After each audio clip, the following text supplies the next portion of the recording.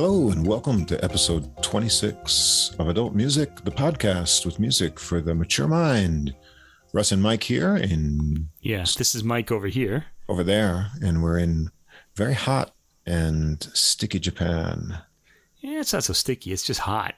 You know, I like the hot. Dry. I like hot. I don't like the sticky and humid, you know. Yeah, some strange weather. I feel like I'm at the beach. 3 typhoons blowing through in consecutive order. Luckily, we're going to be out of the line of most of them. Miraculously, because we're usually not. But usually not. This year it looks like we're good. Yeah, we're going to miss the typhoons. Oh, but I'm a little bummed because I kind of want to... I have all this great music I want to talk about, but we are going to take a little break, aren't we? What's going to happen? We're going to have to take a little bit of a hiatus because of life events. We're having issues with the mountain lair, shall we say? So we have something like that. The real world is knocking on the door, and we have to take care of some personal business. So we're going to take some time off. Do you want to say how much? Because I'm not really sure. We're going to be back. It should be the second week of September, I believe. Second week of September. Okay. Yeah. Let's see. It should be then.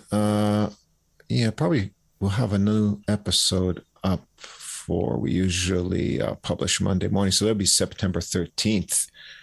We should be back at that. So it's a bit of a break. On the jazz side, that will be actually good for me because I have a whole list of releases that I want to discuss and I want to listen to, but they're not available on streaming yet, or only one teaser track is available, which is really annoying. But hopefully in the upcoming weeks, I'll be able to hear all of them and then sort them into good combinations to make episodes out of. It seems to be that, I don't know, there were a lot of spring releases in jazz, but summer seems to be that labels are holding back on some things. I don't know if they've just figured they're not going to have a lot of listeners over the holidays when people are outside doing things or something. But August is generally a kind of slow month for classical releases too, but July was a huge month, and I've got a backlog of stuff that I can talk about. And we actually talked about me doing the podcast solo for 3 or 4 weeks, but you have to... I think the Russ and Mike kind of musical relationship has to take precedence here, because I'm just not going to be happy talking about recordings without Russ hearing them. Because I think part of the reason we do this podcast is because I want Russ to hear all these like classical recordings that I'm listening to, and we would sort of talk about them together. So that's I don't think it would be as enjoyable. Yeah, right. You know, we share things, and then we hope that you out there who are listening to us, who mostly remain silent. We know you're listening, but we don't. Yeah. We could always get some more feedback from you. But you know, that's what it's about: sharing the music, and we love to spend the time to search out and listen to things. And Mike actually, buys most of these things. As you can, if you could see him right now, he could be seriously injured or lost under the stack of collapsing CDs that are accumulating in his abode there. I could potentially die the same death that Charles Valentin Alkan died. Well, theoretically, this turns out not to be a true story, but legend has it that he died when a 19th century bookshelf, which were these heavy things, fell on him while reaching for a copy of the Talmud on the top shelf, which turns out not to be true. Apparently, like some coat rack fell on him and he kind of fell on the floor and sort of, I guess he in his head. But things, I could potentially be crushed to death by a shelf of CDs falling on me. Yeah. Something that no one else I know has, that won't happen to anybody else I know. Unless they're in my place and it happens. They may just get like, well, you can't even die from strangulation from headphone cords because everyone's using Bluetooth now. So, we'll be a low-tech death if we died like that. But, seriously, the sharing of it is the good part. I mean, I finally, when I had ordered the Mike Ladone, It's All Your Fault CD, the day after I ordered, I got a notice that this is temporarily out of stock. And so I waited. And of course, I had listened to it on streaming, but I wanted to own that one because we talked with him. And I finally got it. And then another place where I share music is with my barber. And I've been going to the same barber for more than 20 years. And he's a music fan and a hi-fi nut. He loves to buy all of this used hi-fi stuff. And I guess if he keeps it in his barbershop, his wife doesn't know what he's buying. So he has all of these British speakers out of the 50s and 60s and turntables. And he's always buying used things. So when I go there for my haircut, I bring 1 or 2 recordings and he shares with me what he has. So I shared with him the Mike Ladon and he really liked it. And he said, cool. やっぱりハーモンドと夏がよく合うでしょうね.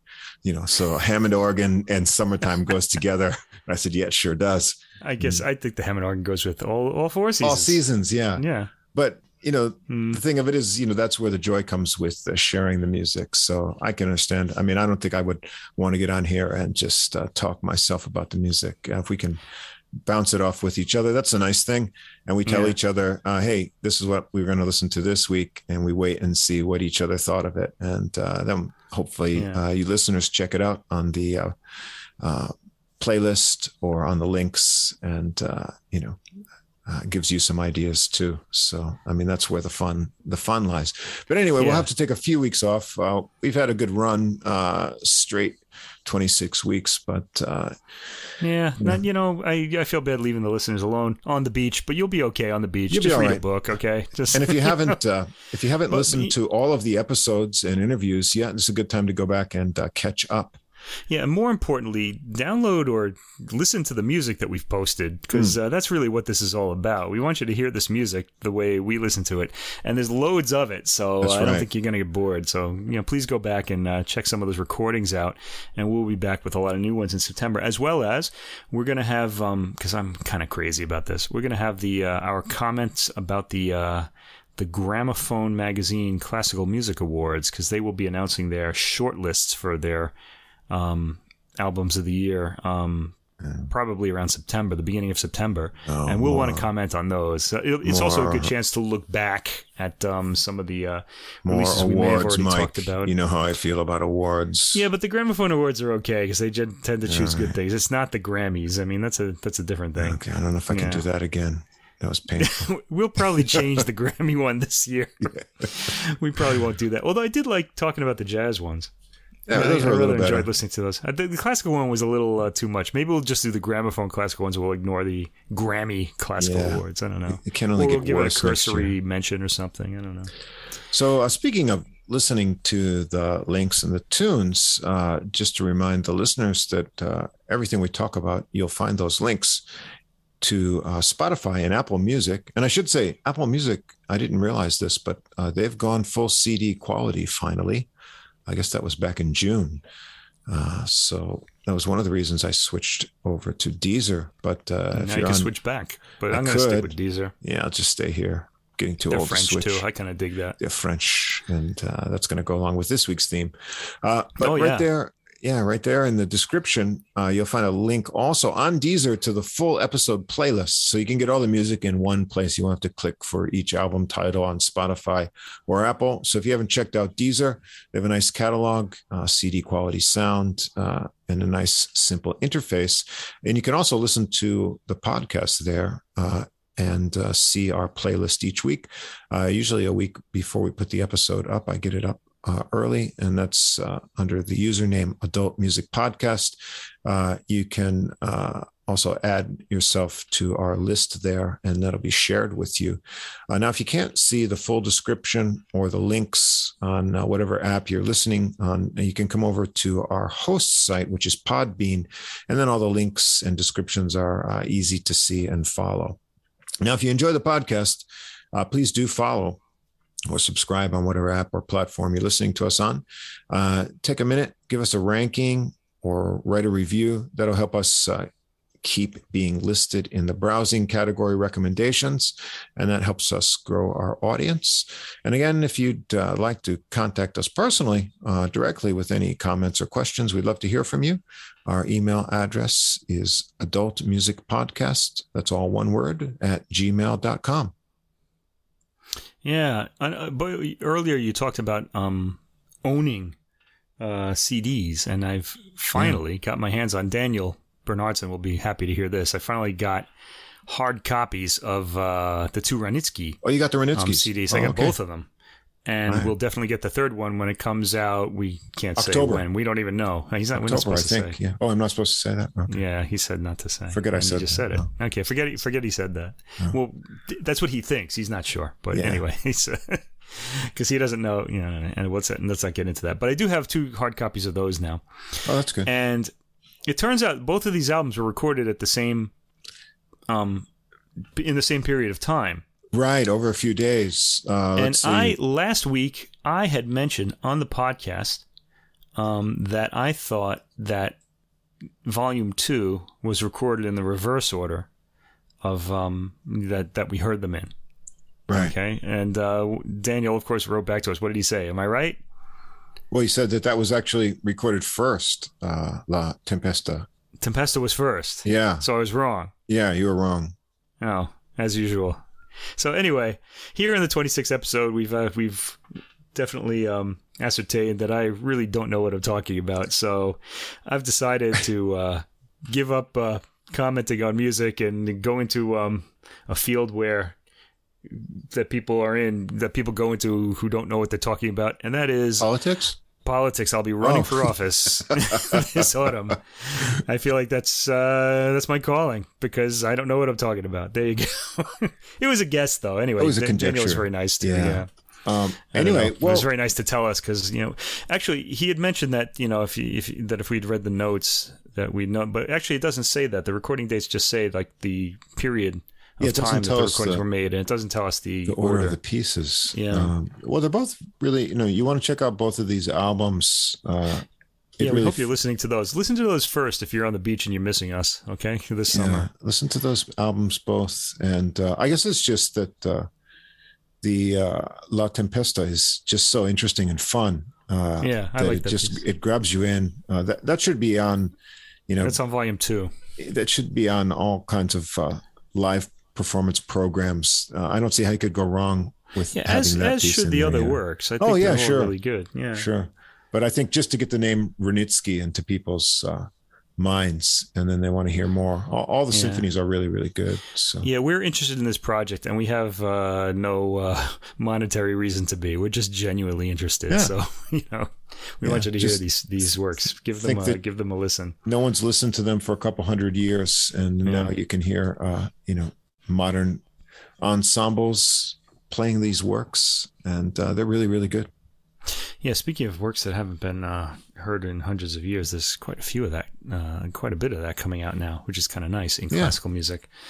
Anyway, so there we go. All right, so today we have in classical music, we have an all French program, and I think in jazz is mostly French. So of course we're going to call this episode "French Me Again, Baby." Because why? Because that was our most popular episode. Most popular Me Baby title, it was our most popular title. That and the Fiesta one, for some reason, was our most popular title. So we're going to go for the big downloads once again. Yeah, shamelessly going for the title. Because we're shameless. Oh, just wait. We're going to start trying to monetize soon too. You're just going to hate us. Maybe after the break, because keep listening. Yeah. I don't know. We're going to try to get some ads. We'll see. I've got some ideas for new jazz interviews and things in the fall. So I got one or two ideas too. We'll see. And some things fall in our lap. It's kind of nice. It's been a really pleasant and surprising experience so far. Yeah, it's been a lot of fun. We're further along than we really thought we would be. We'd just be talking out into the ether, and 30 people in Japan would be listening to us. But we've got a lot of listeners around the world, especially in the USA, and that's kind of cool. USA is European big. Listeners are starting to pick up. It's good. Europe is picking up, and India has stayed strong. So all you listeners in India, thanks for hanging in and listening to us there. At some point, we're going to have to get some kind of Indian-influenced music to talk about in there too. Okay, so we're going to talk about that. We'll have to get an Indian guest on to help us. We could do that as well. It. All right, send your emails to adultmusicpodcast. at gmail.com. Okay. Yes. I know a bit about like Indian raga, but I'm not enough to be able to like kind of like dissect it and kind of like explain it. How this performance is, I don't know. Somebody with ears more attuned to that music than mine would have to talk about it. I can just enjoy it. Yeah. All right. All right. So anyway, let's get into classical music and let's get Frenched, because we got an all French program in classical music today. Can't wait. Yeah. I was reading this book. I think it's Jeffrey Eugenides, the Virgin Suicides, and this one kid. It's pretty much high school age kids in that who are kind of telling the story. And this one guy makes out with a girl, and he kind of talks about how like she was like French kissing him, like and wildly and all this stuff. He says, he said, I felt like, so there's a lot of tonguing going on, and he finally says, I felt like a stamp. Which I thought was a hilarious comment. I've never heard anything like that. I felt like a stamp. Yeah, I felt like a stamp. Well, I had a very enjoyable week listening to these, not only because it was all French music, and I pretty much liked it all, but it was all SACD. I have hard copies of all of these. Oh. And these are all Super Audio CD recordings. 2 of them on the Beast label, and one is on Chandos. And let me say something about SACD if listeners don't really know about this. An SACD has 3 layers of information on it. Now, the first layer is just regular CD information. So if you don't have an SACD player, you just have a CD player, you can still play these. You'll just play the CD layer, and it'll sound like a CD. But if you have an SACD player, there are 2 layers of SACD information. One of them is the 2-channel layer, which is the same as the CD layer, except that it's a much higher sampling rate, and it sounds a lot cleaner and richer. The sound is very focused. Would it be very warm? DSD. DSD, they're all DSD, format, of course. rather than PCM. But I don't know that it's just the DSD, the format. I think that helps, but it's also the higher sampling rate. It just sounds a lot. Well, that's what's involved in the format. Yeah. There are problems with that format in some people's opinion too, but the people who enjoy it, and both of us being in that category, I feel more spaciousness and a different sort of presentation of high frequencies in that format, in the really good recordings, the ones that are native DSD recordings. Yeah, and I want to say something else about that. Those high frequencies. People say, well, why bother recording the high frequencies? People can't hear them. But it's believed that the presence of the higher frequencies affects the way we hear the lower frequencies. We don't know this, but it probably does have some kind of effect. You don't really want to just dismiss things that you're not immediately aware of, because they could be having some effect that you're not aware of. They bounce off your ear hairs. You think it's the ear hairs? I think it's the ear hairs, yeah. Oh, okay. It could be. Super Audio CD, by the way, has one more layer, and that is the surround sound layer. And I actually have a 5-channel and 1 subwoofer system. It's a small one, but it's by Onkyo, and I use that at the moment. I'm hoping to upgrade this within the next year or two. But so I can actually hear those. And speaking about spaciousness, first of all, you're hearing the higher sampling rate and that nice warm sound, but now you're also getting a separation of the stage, and the 2 rear channels are usually just kind of ambient. So there's kind of like an echo. You want to keep those fairly quiet. But it gives like a sense of even more presence and warmth. It's really wonderful. You can kind of get a sense of like that the whole space is around you is being used. It's kind of cool. Now, they'll usually like label these recordings like 5.1. The 0.1 means that the subwoofer is being used, but all 3 of these recordings are 5.0. It seems like classical music labels don't like using the subwoofer. I'm not a fan myself. I understand the arguments for people who like it. I suppose if you listen to organ music or something, it's kind of you can really kind of necessary to get those lowest frequencies, but you get that chest cavity feeling. And speaking of which, you hit the nail on the head there. If you have surround sound, if you have like a 5-channel system, you definitely want to get a surround organ recording, because those are the most spectacular sounding records there are. Because if you've ever walked into like a European church while the organ is being played, I mean, the sound is, it's coming from the pipes, but it's like bouncing off the walls everywhere, and you're sort of submerged in it. Features of it are really important. And that happens on surround sound organ recordings as well. So pick one up. I'll recommend one. How about Masaaki Suzuki's first volume 1 of his Bach organ works on the Beast label? That would be an excellent one to have. It's got the toccata in D minor that everybody loves. You know, da-da-da, da-da-da, that one. The one they play in the haunted house movies, even though they really shouldn't, because it's a spiritual work. That's right. Yeah, it's not scary. It's deeply spiritual, like everything Bach did. All right, so anyway, Super Audio CD, there you go. All right. Now, the first recording we have is on the Beast label, and this is called La Clarinette Parisienne. And the musicians here are Michael Collins on the clarinet and Noriko Ogawa on the piano. They don't sound like Parisians, Collins and Ogawa. They are, but the thing is, their names don't sound Parisienne, but their playing does. Yes, it does. Pretty remarkable. This is a fantastic release. I liked this from beginning to end, and I really have nothing negative to say about the playing. In fact, I have something positive I want to say. Now, the thing is, I've heard Michael Collins play the clarinet like for 10, 20 years now. I've heard him on recordings, and he's always great. He's just a fantastic. He's got a great tone. Oh, yeah. His tone is lovely. Yeah. So, and he's got a great musicality to him. And phrasing is great. I knew there was going to be no problem with this. Now, Noriko Ogawa, I've heard her play solo, and this is back in the 2000s or the late 90s. She was doing like Debussy solo piano recordings, and I thought they were okay. So she wasn't really a favorite pianist of mine, but I thought she was just fantastic here. So I think she's either matured a lot as a musician, or maybe I just wasn't listening properly back in those days. I really don't know. But she sounds great on all of these recordings. Like, she has a real feel for the color and the timbre, the touch needed for French music. Okay, so I just loved both of them together. This was just a fantastic release.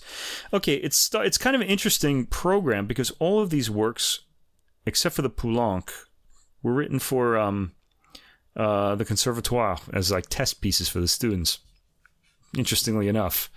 All right, and they're all in different styles. It's kind of interesting. The first one is, I'll explain that in a minute. They're all from, except for the Poulenc too, they're all from around the turn of the 20th century. So the late 1800s, the early 1900s. Okay, so around 100 years ago, 120 years ago now. Well, 100 years ago, I guess, because the Saint-Saëns is written in 1920, the year before he died. All right, anyway, let's start with Debussy, Première Rhapsodie for clarinet and piano. This was a test piece, and it really, it's in Debussy's, and he hated this expression, and I kind of don't like it to use it either, because I know he didn't like it, the impressionistic kind of feeling that he gets. Now, what it is like he's really all about timbre, tone, color, things like this. So he's not really going to make you kind of move your hands really fast on the keys on the clarinet or on the piano. Well, no, he does at times, but he's more about the tone, the sustained beauty of the sound, and that sort of thing. And he's really looking for that. Now, remember, this was a test piece originally for students at the Conservatoire, and it sort of tests that. Now, this was also kind of like a new style of composing at the time, and not everybody was into it. Okay, but I like this piece a lot. It's not one of my favorite Debussy pieces, but I find it very enjoyable. It kind of has this kind of like nice sort of like sensuality to it, shall we say. It's really about its sound. And again, I can't really say much, except for to praise the two musicians in all of these works. They just sound fantastic. Okay. The next work is by Charles-Marie Widor. Now, he's really famous for his organ works. So this was a little unusual. Introduction at Rondo for clarinet and piano. Sort of a traditional style. Saint-Saëns wrote a lot of these introductions and rondos too. And this was, this was the first time I had ever heard this piece. It was immediately appealing. I liked it a lot. Oh boy, I don't have my I don't have my notes already here. You open your booklet to the notes and you get them in German. And I don't understand what this is saying. I hate when they do that. All right. I know they're in English here somewhere. One moment. Okay, I like this one. He shows his agility here, but I feel the strength of his playing, other than his lovely tone, is his phrasing. Yeah. And then this one also has some lines that need to be more articulate. You know, Debussy has a lot of legato things. Right. Those sound really good in tones. They're very liquid. So here he has to articulate, but what I wrote, it's articulation like melting butter, you know, so that's a good, it's clear. You can see through, you know, if you imagine you're pouring it on your broccoli or your popcorn, you can see through it. So you can hear everything, but yet it's so soft that, you know, it just flows so well. Yeah, this one is different than the Debussy, though. It's like a contrast. It's a display piece, very much. Okay, so this would be one to see if the kids can keep up in the conservatory. Okay, now the centerpiece, well, maybe not. This and the Poulenc. The next piece is Saint-Saëns, Camille Saint-Saëns. Now remember, this is the 100th anniversary of his death this year, and we're hearing quite a bit of his music pop up on a lot of these recordings, which kind of makes me happy. This one is a sonata for clarinet and piano, opus, get this, 167. Now, by the way, those of you who aren't aware of classical terminology, the opus number is the number of the work in the order of publication, not the order of composition. Sometimes they're the same, okay, but the opus number tells you about the order that these works were published in. This becomes important in Beethoven's music because some of his early music was published later and has higher, you know, opus numbers, which is really weird. It makes it hard to figure out. But just keep that in mind, publication. This was written in 1920, the year before Saint-Saëns died, and it's very conservative. It's kind of it's in 4 movements. Saint-Saëns, interestingly enough, Saint-Saëns was kind of an enfant terrible when he was very young. Okay, he was kind of like you know, called out for doing these kind of weird things in music as the romantic that he was. But here in his older age, he's in his 80s here, I think. He was very critical of Debussy and that whole school. And so he's writing a piece that really looks back to the past here. It's a nice work, though. I liked it. I thought the second movement, Allegro animato, is charming. It's very short. It's got a very memorable melody. The lento movement, the slow movement, the third, starts out dramatically, but then a lot of the clarinet disappears, and there's this one really wonderful passage where Ogawa is playing these arpeggios, and they're really sensitively played and evenly, and the sensitivity of this music really comes out. I really enjoyed hearing that passage from her. I think she executed it properly, you know, beautifully, and that for me made this whole performance really fantastic. I like the lento because of the low register fullness. You don't hear the regular clarinet in that range a lot, but his sound was so expansive and full in that, it almost getting into like a bass clarinet kind of tonality, and I was kind of sucked into that tone of it. Yeah, it was really nice. that vibrating reed. Yeah, you kind of hear the reed vibrating at that lower tonality. I really like that about reed instruments when they get into their lower end. And that happens here. Okay, and so 4 movement work, and it's conservative, but it's very enjoyable. It's an odd work for him to be writing in 1920 when all this modernism was happening. It's really a romantic work, but he was I don't know, he got old fashioned in his old age. Something Fauré did not do, by the way. He's not on this album though. Okay, next we have another conservatory piece, André Messager, Solo de Concours for clarinet and piano. And after that is a piece by Henri Rabaud, also called Solo de Concours. They were written like 2 years apart from each other. Again, these are fairly athletic works, highly melodic. I like them both, really. It's the Messager is just this really joyful work. It just made right away. It's just this happy kind of like upbeat rhythm and this happy melody that really put me in a good place. So that's the Messager, by the way. I liked it a lot.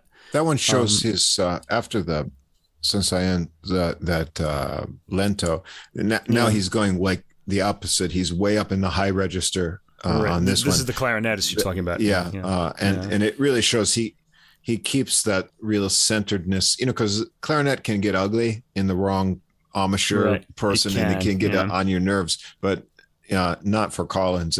When he gets up high, he keeps that centered tonality. The timbre is still really beautiful, and so I thought, oh wow, he keeps his the qualities of his tone no matter where he is on the instrument. So I enjoyed that. In this Collins piece is an old hand at this, but there are young clarinetists now today too who are just fantastic. I don't think we're ever going to hear a bad clarinet performance ever again on record, unless we go to hear like our friends play or something. Yeah, but or even them, they're really fantastic. A lot of them are really good. The thing, to me, the most essential thing with any jazz, classical, any style, or popular music too, do you like that person's sound? If it's their voice, do you like that? And then if it's an instrument, do you like the sound of their instrument? And then one sign of that sort of mastery is keeping that character that you have on the extremes of the instrument. It's also a skill to be able to change your tone when desired. But normally you're not, especially in classical music, you're not going to want that change through a composition unless it's called for. And I just felt like when he gets up there, where the clarinet can become, sometimes a bit abrasive, but no, it's just like, it's still fluid and really beautiful. So yeah. Okay, so the Henri Rabaud solo de concours is this the way this program is recorded seems to be modernist, conservative, So this one is kind of the opposite of the Messager, which it's just lightheartedly brilliant. But the Rabaud is again, it's he was one who really hated like Debussy's music, so he's in the older style of there's no sense of like musical like coloring the tone in this piece. He's more about like line. The colors are really strong, but they're not like kind of soft or liquid or anything like that. Everything's bold. Okay, the outlines are clear. It's almost like a the Mozart rules with modern harmony. It's but Mozartian type lines. This is all about agility and strong breath control, as I guess all of these pieces are. It's a nice piece, though. I'm not saying just see what was conservative at the time isn't necessarily conservative for us. It's just old. Okay, so It kind of has this. I think we mentioned this in the interview with Daniel and Marek. We said that old things tend to get this kind of patina of age to them, and they all sound really good because the energies that were shaping them are all gone. So we're just kind of listening to it as a relic from the past now. And it may still talk to us, and hopefully it does, but we don't really notice. Like, we're not really into this whole like battle of which was going to be the dominant style or things like that, like they were. Okay. All right. Next comes Francis Poulenc ends our recording with two works. The first one is a sonata for two clarinets, and it's very short. It's in 3 movements, and it's 5 minutes long in its entirety. I really loved this. It was really kind of, but it was really different. It was strident, and it was playful, and it was like a little kid that wanted to annoy people, It kind of had that quality to it.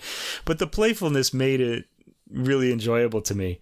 It kind of reminded me of this movie that I watch every year. It's by Jean Vigo. It's an old silent movie. It's called Zéro de Conduite, 0 for conduct. It's about a 30-minute silent movie about sort of a rebellion by the students in a boarding school in France in the 1920s. And we both teach at a school, Russ and I, so I like to watch this before the beginning of the new school year to get in the proper mood for doing my job. But this piece reminded me of the lack of respect for authority that movie showed. Okay, I kind of enjoyed that a lot. It seems like he kind of wants to annoy people with this piece from that period. It's not going to be annoying to us. We're used to a lot kind of more strident music now. But it just sounds really fun. I've got my booklet in front of me, and Poulenc's biographer Henri Hell described this piece as leaving an acid taste that delicately annoys the ear. Yeah, it's kind of an interesting description. I thought, when I listened to it, my first impression was there's one too many clarinets here. I don't think so. I think you needed the other one. But thinking like back as a trumpet player, when we come up, everyone comes through the Arban book, and part of the Arban book is the duets for trumpet, and so playing with another trumpet player and getting the two same instruments to meld together, and so that's kind of interesting. But I haven't really thought about it for lots of other instruments. So hearing two clarinets, together is something I'm not really used to hearing. But I did like the composition. I mean, so not having any. There's no piano or harmonic backup. It's just there's no piano on this one. So it's all the interplay. And as far as the composition goes, it's pretty interesting. And there's a lot of things to keep your attention here. As far as the when I'm listening to French music, as we've said before, and here, we're focusing on the timbre and the tone interplay. So here, I think the second movement is the one that's most enjoyable for me, because there's, more space and I kind of like the undulating kind of like accompaniment in that one as well. I like that sound from the clarinet. There are certain sounds that I've talked about this with you before, but not on the podcast. There's certain sounds in the clarinet that I like the bubbling sound that it can do, like that kind of thing. Yeah. The champagne. And then there's that, the undulating sound that you hear like in the Andante in this one too. Now, if listeners are afraid of the big bad strident music, don't worry. This is only 5 minutes long. It's not that strident. No, it's kind not. of fun. I just don't know. I've never heard only two clarinets playing together. So, right. In that sense, okay, cool. Check it out, and it's interesting. Yeah, the melodies, I can't really call them melodies. They're sort of angular, sort of like, it reminded me a little bit of because there's a clarinet in Stravinsky's Symphonies of Wind Instruments at the very beginning of that. The very first thing you hear. It reminded me of that sort of sound. And if people don't know that, they're not going to know this, but I don't know. Anyway, the recording ends with another piece by Poulenc, this one from near the end of his life. In fact, the year before he died, 1962. This is the only post-1920 work that we have on this recording. And this one's a bigger work. It's 13 minutes long, not very big, but for clarinet and piano. And it's more elegiac in tone. I think it was written for... I can look this up. It was written for someone in memoriam. I think it was of Arthur Honegger, the Swiss composer. Oh, Honegger, yeah. Who had died. Okay, and Poulenc, it said, struggled with depression like later in his life, and this piece is a bit melancholy. It's really nice. It's lively. The romanza. The melodies in that are really lovely. Yeah, it's a good word for this piece. It's lovely, and it's a bit sad. Okay, yeah, the middle movement romanza is nice. The Allegro con fuoco at the end leaves us on a. It's exciting and has a nice, memorable melody to it too that really stuck in my ear. So I enjoyed that as well. All right, so total thumbs up for me for this recording. I love this. And the sound quality was fantastic. Also, it's warmly recorded. All the detail is very present. A must hear, I would say, if you're interested in trying something new. Give this a listen. Yeah, give it a bet for clarinet. Nice recording of that instrument. You can't beat it. Can't beat it. Michael Collins, one of the best out there. Okay, but he's getting competition now. There's some younger guys. All right. Number 2. Here we go. This is another Beast recording. This is piano trios by Ravel and Saint-Saëns. We get Ravel's only piano trio in A minor, written in 1914. And Camille Saint-Saëns again. Okay, we have the I want to say it's the anniversary of his death. I want to try to come up with a word for that, but it's not really a thing. It's the 100th anniversary of his death. His second piano trio. Okay, now first of all, let me just the Ravel piano trio is really one of my favorite works, like, ever. I know it very well. I've attempted to play it. I never really was able to play this with other people, but I read through the piano score. And things like that. And so I know this fairly well. And the Saint-Saëns piano trio number 2, I only know his piano trios from one other recording I've heard, and that was by the Florestan trio. And they recorded both of them. He wrote only 2 piano trios. So that one's a little less familiar, but no worries here. This ensemble, the Sitkovetsky trio, and they are made up of the violinist Alexander Sitkovetsky, who's fairly well known. He appears as a concert soloist a lot, and he's recorded quite a few concertos. And his the rest of the trio is Isang Enders on cello and Wu Qian on piano. And I don't know either of them, but they're all fantastic. Now, okay, what can I say? The Ravel piano trio, this is one of the better recordings I've heard. I really enjoyed this a lot. Now, for me, I have this funny sort of thing with this piece. The best recording of this piece, the most beautifully recorded, was, I think, again, I mentioned the Florestan trio 20 years ago, and I loved that recording except for one thing. I thought there was one big interpretative error in the Florestan trio's performance of this piece from about 20 years ago now, on their fantastic album. There's a moment in the third movement, the Passacaglia, where the piano drops out and you hear only the violin and cello playing this really mournful melody.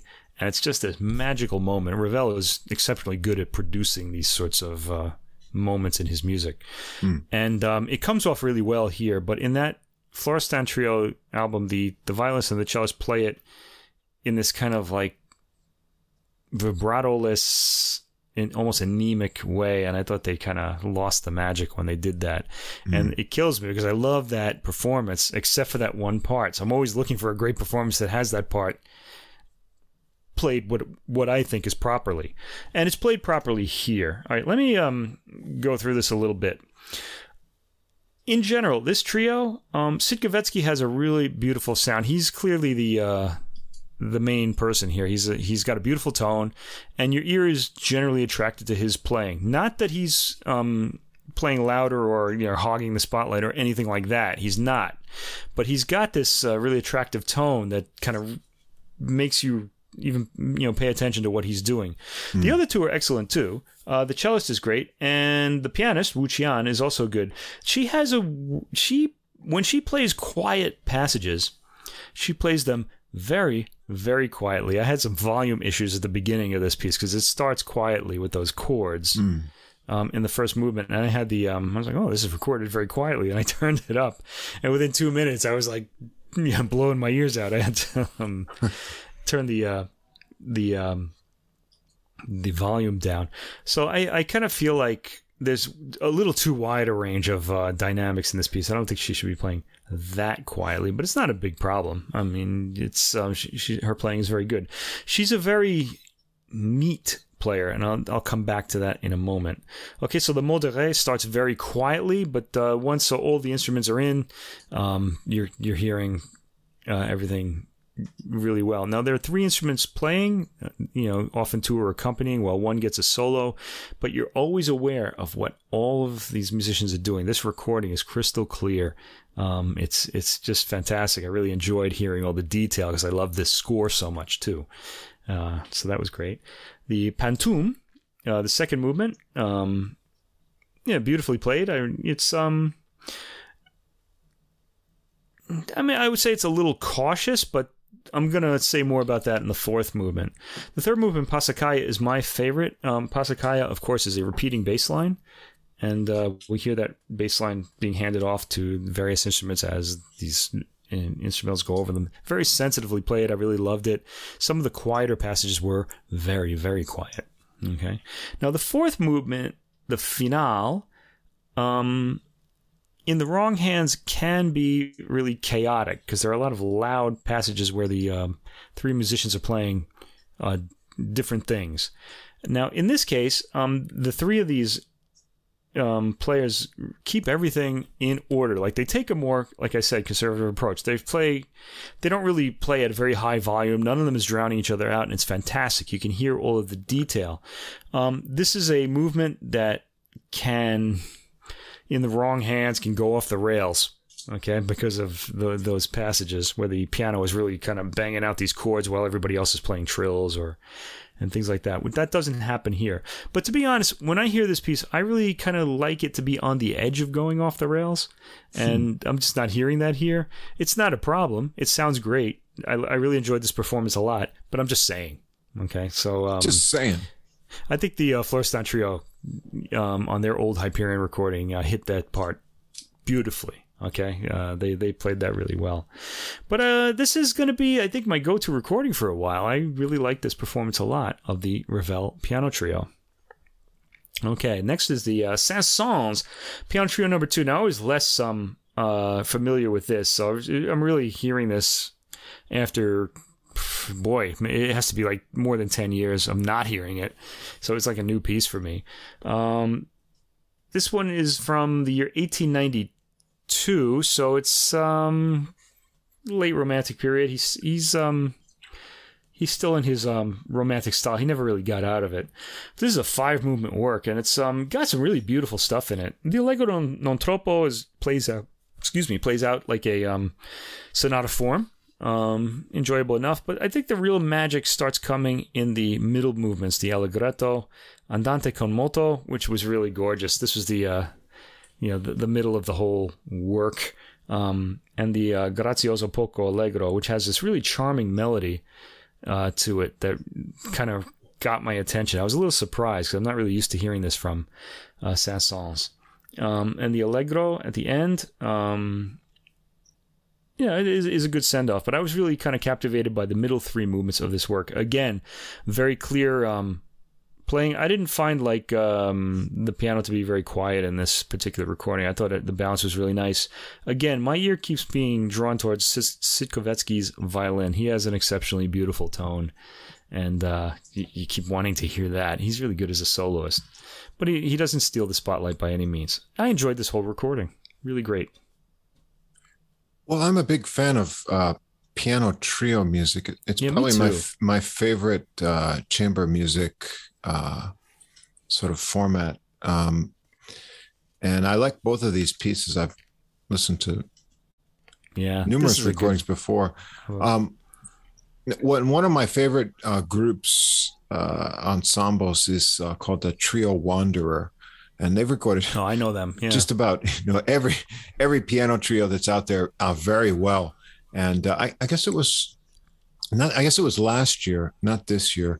It was right at the beginning of the Corona phase when the lockdowns and stay inside or else you die of the sniffles thing was going on. And that spring, I was doing a lot of daily work indoors, and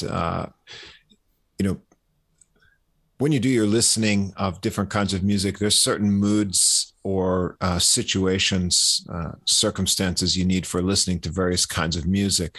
Right. And I like orchestral music a lot, but you can't listen to orchestral music while you're doing work. For one thing, I want to listen to it on my big system when I'm listening to the full orchestra. And so I've got to, go down and sort of lay back on the big leather sofa, and, I'm not going to get anything done. And, but, piano trio, I can listen to, in headphones or on my smaller system at my, my work desk sort of. And it's also, it's sort of contained dynamically so that I can do other things, but still appreciate the music. So I listen to a lot of Baroque music and piano trio music, or, sonatas and things while I'm doing other things. So that last year's spring, I really got into, just going all out every day. I wanted to find a new piano trio composition that I hadn't listened to. That's when I found the Trio Wanderer, and I liked that. And I had listened to both of these works there. And so I like these performances a lot, especially though I really, the Ravel here is my favorite just because of the it's beautifully recorded too. Yeah, God.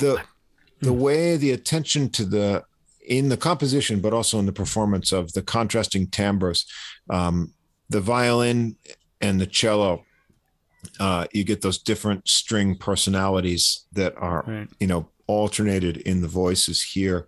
And then in the performance, really great dynamics that also the recording quality brings out. Right. And a lot of passionate phrasing there too. So I thought this is a really excellent Ravel performance and recording. Sometimes I like this one too. It's really robust playing in the sound. The piano is really quite dominant in here, I feel. And Saint-Saëns himself was a pianist. I guess I would follow. The balance is a little bit different in the writing compared to the Ravel. I like this piece too. It's a really good recording, but I would get this one for the Ravel because I felt it's really impassioned and it feels somehow new and fresh. Even if you know this, I would agree with that. It really came alive for me, and the tonality of the strings. I would.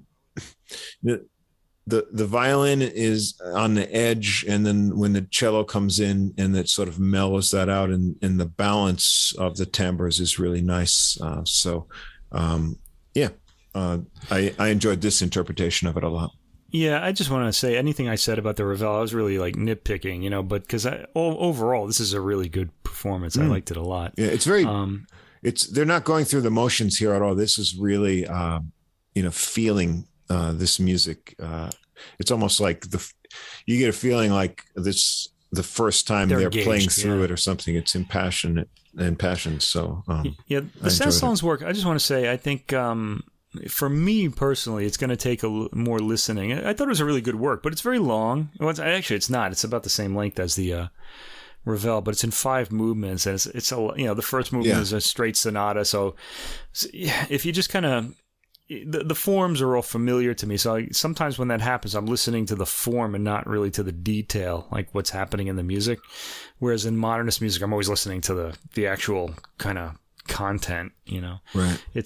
So I think this is going to pay off after a few more listens. I got to get more familiar with this work because I did like it a lot. And it's a beautiful recording. It's really an ideal performance to hear it on. So far we're batting 1,000 here, as we would say in baseball. I think holy cow! Got some holy cow! The great Phil Rizzuto. I never met him, but I met his daughter once. Yeah. Did you? Yeah, I did. Yeah. Oh wow! What was she like? Did she say "holy cow" too? Or? No, she didn't. No, she didn't say much. But yeah. Okay. Yeah. What was the situation that you met her? That was a place I was working when I was in university, and she came in and she brought down the name Rizzuto, and of course, probably everyone asks, oh, are you related to? Yeah, actually, that's my dad. The commentator for the New York Yankees back in the day when we were showing our age now. Yeah, for you New Yorkers. Yeah. He was also their second baseman, I think, back in the 1950s, actually, long before we were born.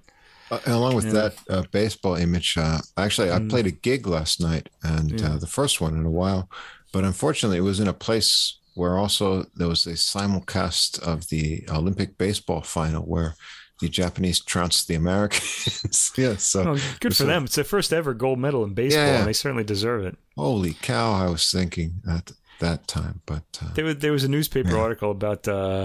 if anybody knows baseball out there, Sadaharu Oh. If you're our age, you remember Sadaharu Oh, the home run king in Japanese baseball, and really the all-time home run king, except that Americans don't like to kind of admit that because they say he was playing in Japan.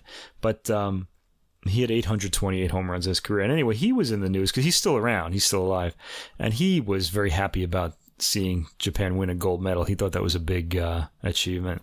So. But baseball fans don't listen to music very well. I had like all these, cool Lydian scales in this one solo that I thought this is really, people should be impressed by this. But if only I was there. Some guy like scratching himself was more interesting, So anyway, they always do that. They scratch themselves, don't they?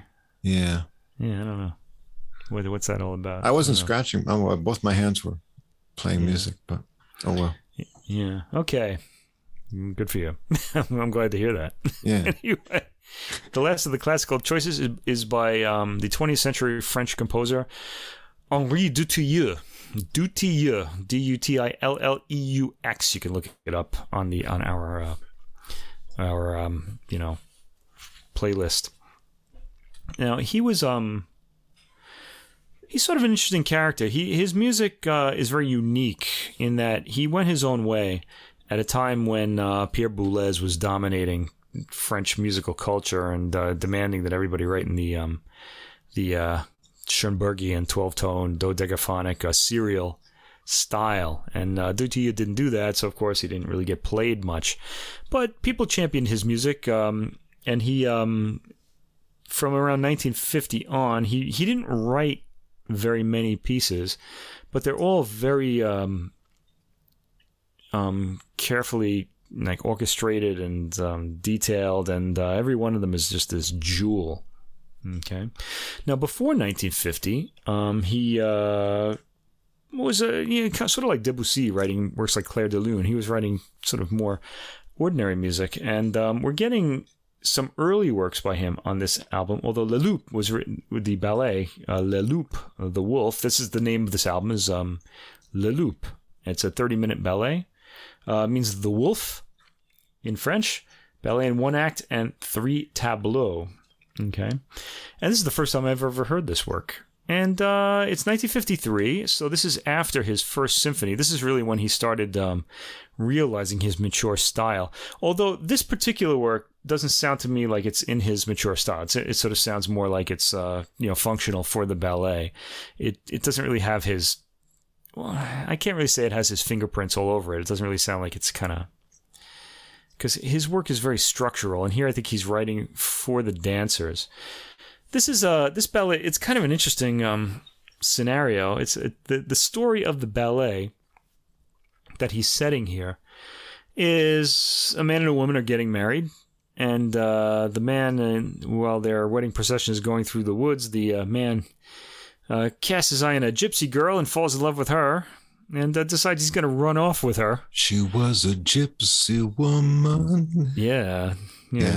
Just if you don't understand that, you just got to listen to that song. Listen to that song, yeah. Yeah, you'll understand why he did that. And I've read the Hunchback of Notre Dame, the Notre Dame de Paris, the Victor Hugo book, and Esmeralda is presented as she's a gypsy woman too. She's presented as quite an alluring figure herself. Yes. All the men are kind of like running after her. And one of them doesn't like her at all, the priest. But anyway, that figures. Anyway, the man runs off with the woman and pretends that he's been transformed into a wolf. So he leaves the wolf to marry his bride, and which she does, I guess.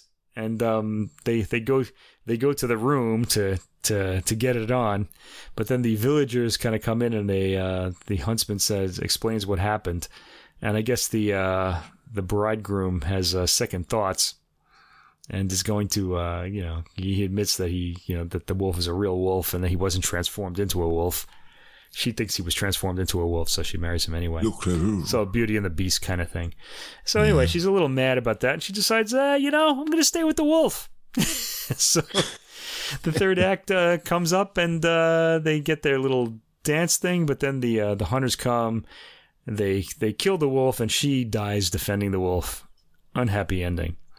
But musically, this ballet doesn't sound terribly unhappy. It's got a lot of It kind of sounds sort of through composed, sort of like Debussy's ballet Jeu, which is about like a tennis match, and it's got a lot of kind of standard dance elements in it, like polkas and waltzes and that sort of thing. It's also got a lot of circus music as well too. The wolf can apparently do magic tricks, like he's doing magic tricks at the beginning of the.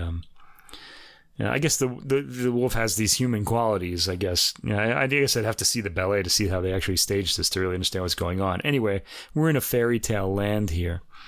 Okay, so anyway, I should mention, before I give my verdict on this, that this recording is by the Symphonia of London, conducted by John Wilson. It's on the Chandos label. Now, this ensemble has given us some pretty amazing recordings in the last few years, not least of which, the best of which, is a recording of the Respighi works, the Pines of Rome, Fountains of Rome, and Roman festivals, which I just love. Okay, that's also on nice SACB. one, Yeah, they also did one about French orchestra works. There's an English string music one, and then there's one of Korngold's, Eric Wolfgang Korngold's symphony in F sharp major, I think it is, or F sharp minor. I don't remember.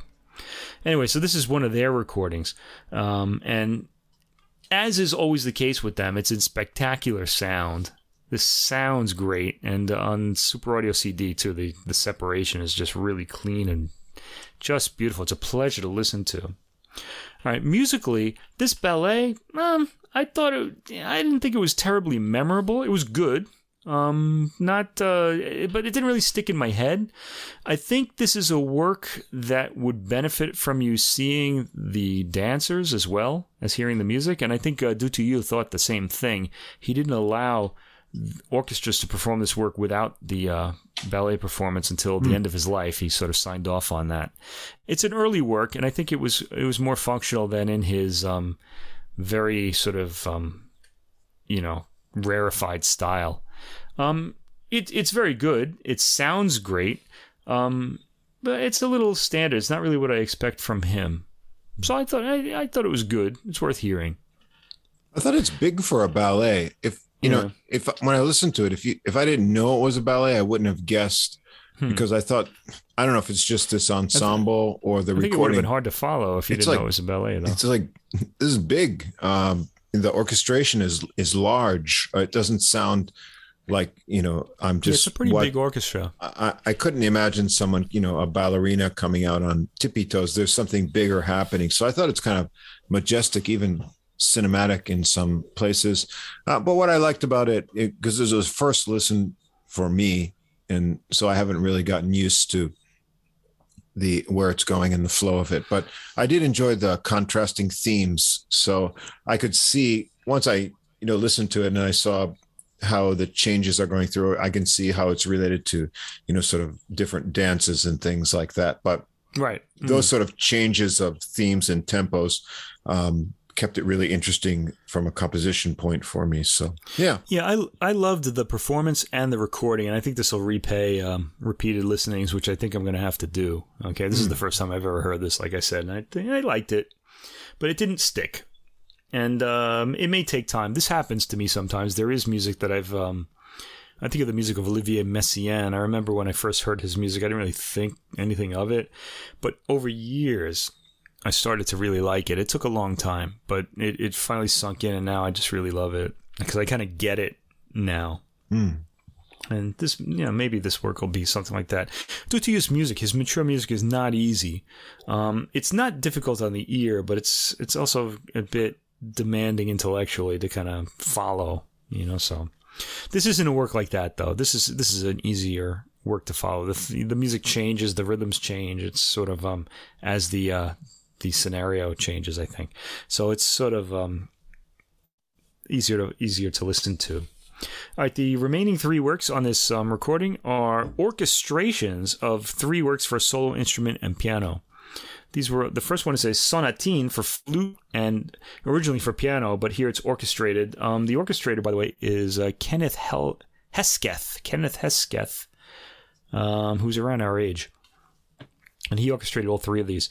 Now, the sonatine for flute and piano is probably Dutilleux's most performed and most famous work, much to Dutilleux's chagrin, because he felt like his later works were more, sort of like Debussy. Like, everybody knows Clair de Lune, but that's not really representative of who he was, especially in his after he composed Prélude de l'Après-midi d'Enfant, and he started doing all those fantastic orchestral works like La Mer and then Nocturnes and the piano preludes and things like that. Anyway, Dutilleux was pretty famous for this work. It's not really in his mature style, but it's very appealing. It's a very athletic work for the flute. I'm so used to hearing this in the flute and piano version. A lot of people have recorded it, that the orchestration kind of took me aback a bit. I had to kind of adjust a bit to hear this. It's because, with the piano, you hear the hammering, but here it's like, it's a little softer. The orchestrator went for a kind of a more pastel sort of approach, really, in all three of these. these works. Right. I don't know that served the music well, but it certainly made it sound bigger. And the flute is definitely the main attraction here without the piano. So there was that. Let me just go on here. The sonata for oboe is from 1947, also not in his mature style. It was written a little after the sonatine. This is in 3 movements, but nevertheless, it's about the same length as the sonatine. It's just in these 3 contrasting movements. Pretty straightforward. Again, the orchestration is a little odd for me. And the Sarabande et Cortège is a 2-movement work from 1942. It's very early. The Sarabande, an old dance style. I really liked the melody he came up with for this one. And the Cortège, which is a march, kind of starts out like that, and then rather wildly, I thought. I thought this is a pretty appealing work. Actually, I like this one the best of the 3. Now, I actually do like the flute sonatine a lot, but I prefer it in its flute and piano version. This is very richly recorded, beautiful sound all the way through. I'm going to want to get used to some of these newly orchestrated works, because I do love this recording, and I think it's going to be worth getting to know these a little better. So all in all, I would say this is appealing. It didn't really strike me the first time I heard it, but I think it's going to be something that will repay repeated listening. Yeah, I enjoyed this. I didn't know any of these compositions or anything. You got to hear the chamber versions. Yeah, I'd like to hear that. Yeah. But, Adam Walker on flute, his technique and sound is always great. Yeah. I wanted to mention him because he was featured on our French Me Baby 1 episode. Yeah. I forgot he's on this as well. Yeah. The second Adam here. But he always cuts through it. I mean, his technique and passion in the flute lines is great here.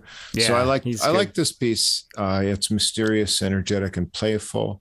Right. The oboe sonata, I found this one kind of brooding.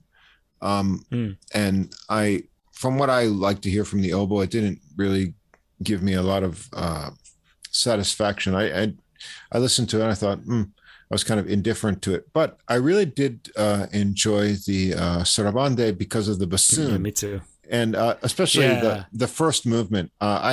You rarely do you hear a bassoon anyway in any length at any length, and here it's really a beautiful bassoon. And so the first movement, especially, the timbres are nice, and the bassoon just sounds really, really great. This got to be. I should have mentioned the bassoon is the solo instrument in this work. I didn't mention it's not in the title, so okay. So I really like that. The second movement is also nice. It's a bit more playful, but the first movement to really, hear like, the bassoon can really sound, nice, not just some sort of special effect in a kind of, a double reed kind of a punctuation thing. Yeah, it's really a nice spotlight. If you're a bassoon player, you definitely want to have this piece in your repertoire, and I liked it a lot. So it was really enjoyable to listen to. I liked it too. Yeah.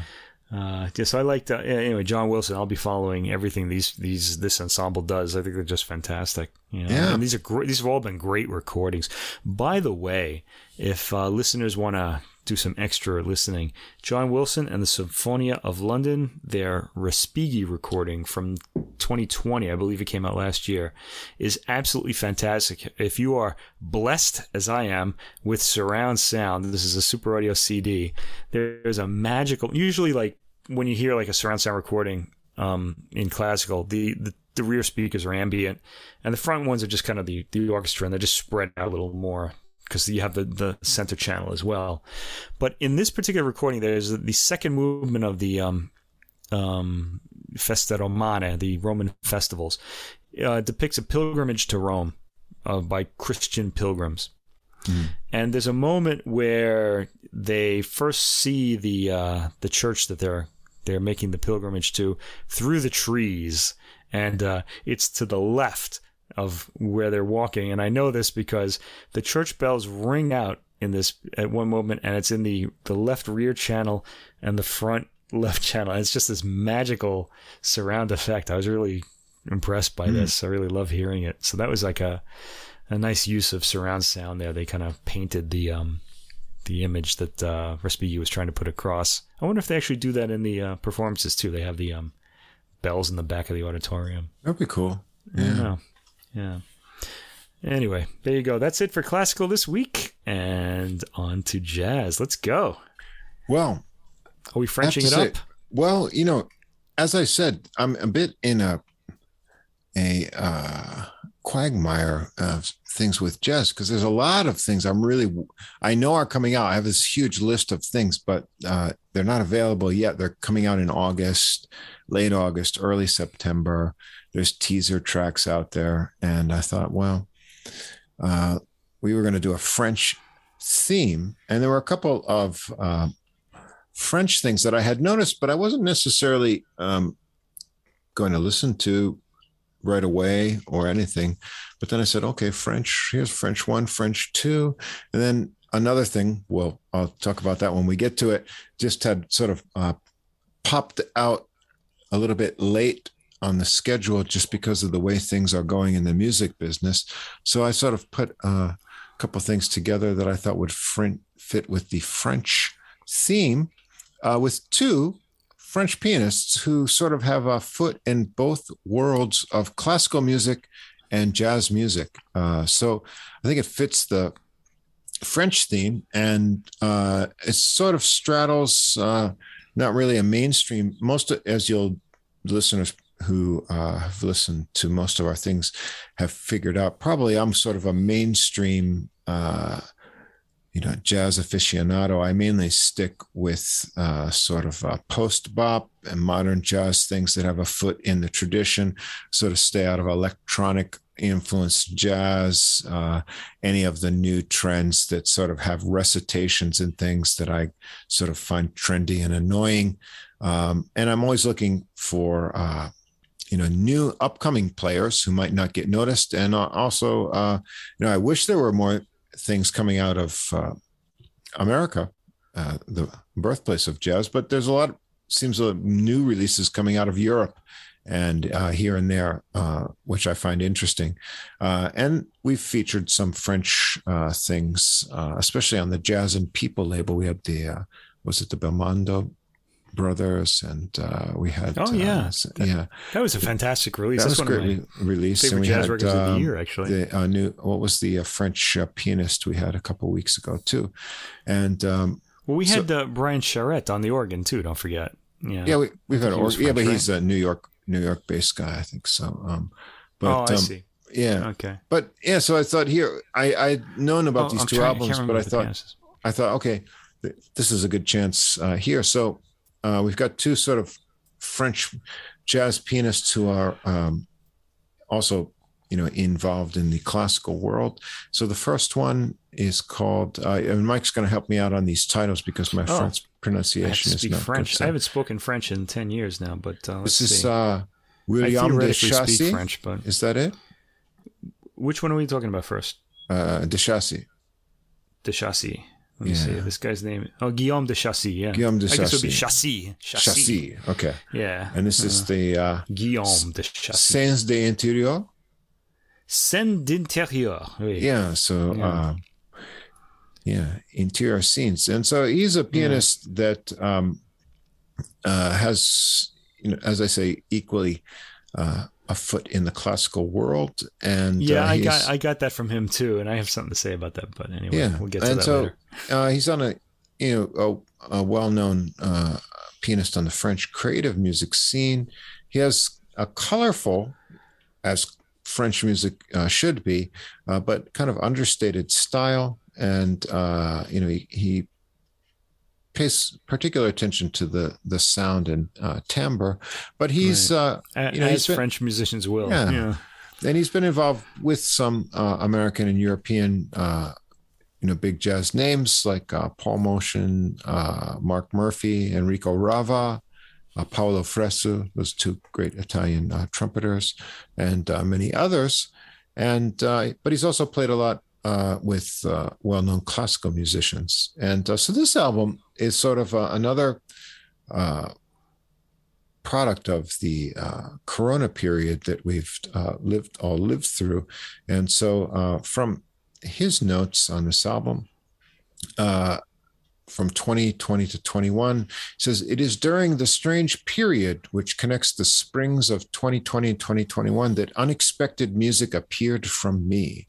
They came at the right time to give me news. It was enough to put them in shape by letting myself be crossed by the images they aroused. Thus was born these interior scenes, name of the album. I confess that I play them above all for myself, but having left the door open. So as all of us around the world have been through various kind of lockdowns and isolation, particularly, working musicians unable to perform in front of crowds. In one way, they had a chance to focus on composing new things, but, it's sort of an isolationist experience. And so that's the sort of idea, I think, that this album comes out. And overall, I would say that it's, very introspective ideas that he's, and they're sort of, how should I say, very personal, but much more, to me, classically oriented than jazzy in the case of this recording. And they tend to be very French, I find, and impressionistic. I would say that too. I agree. But I enjoyed them for what they were. So let's go through them. The first one, how do you help me out here, Mike? Printemps. This means spring. Which means spring. Yeah. And we've got a nice, all of these are very laid back rubato in general, at least at the start. We've got some pretty modal chords, and the melody is decorated with these sort of intervallic figures that they kind of evoke a rainy spring afternoon.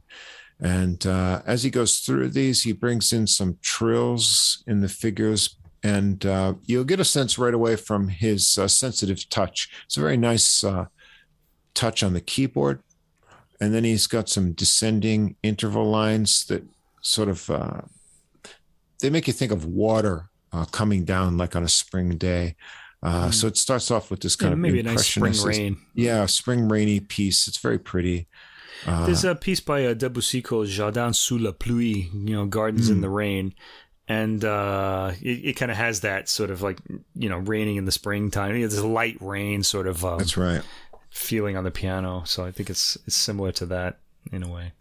Number 2 is The Man Who Walks in French. L'homme qui marche. L'homme qui marche. Marche, homme, marche. Marche. And that marching thing is set off with the repeated bass notes that he starts off and gets you the motion of this tune. There's a low melody. That walking theme. Yeah. And there's a low melody walking, and chords that are built over kind of pulsing bass tones.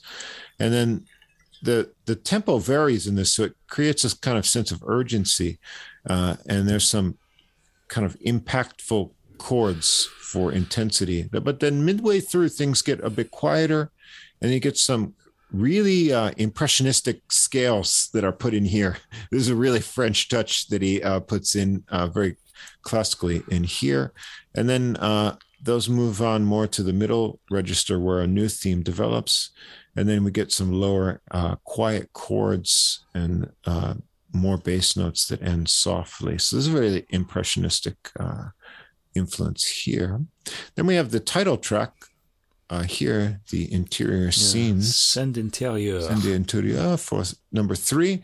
This starts with a kind of short rubato piece. It's got a gentle chord progression that he repeats, and there's subtle embellishments that he works on each time through, and to a different ending.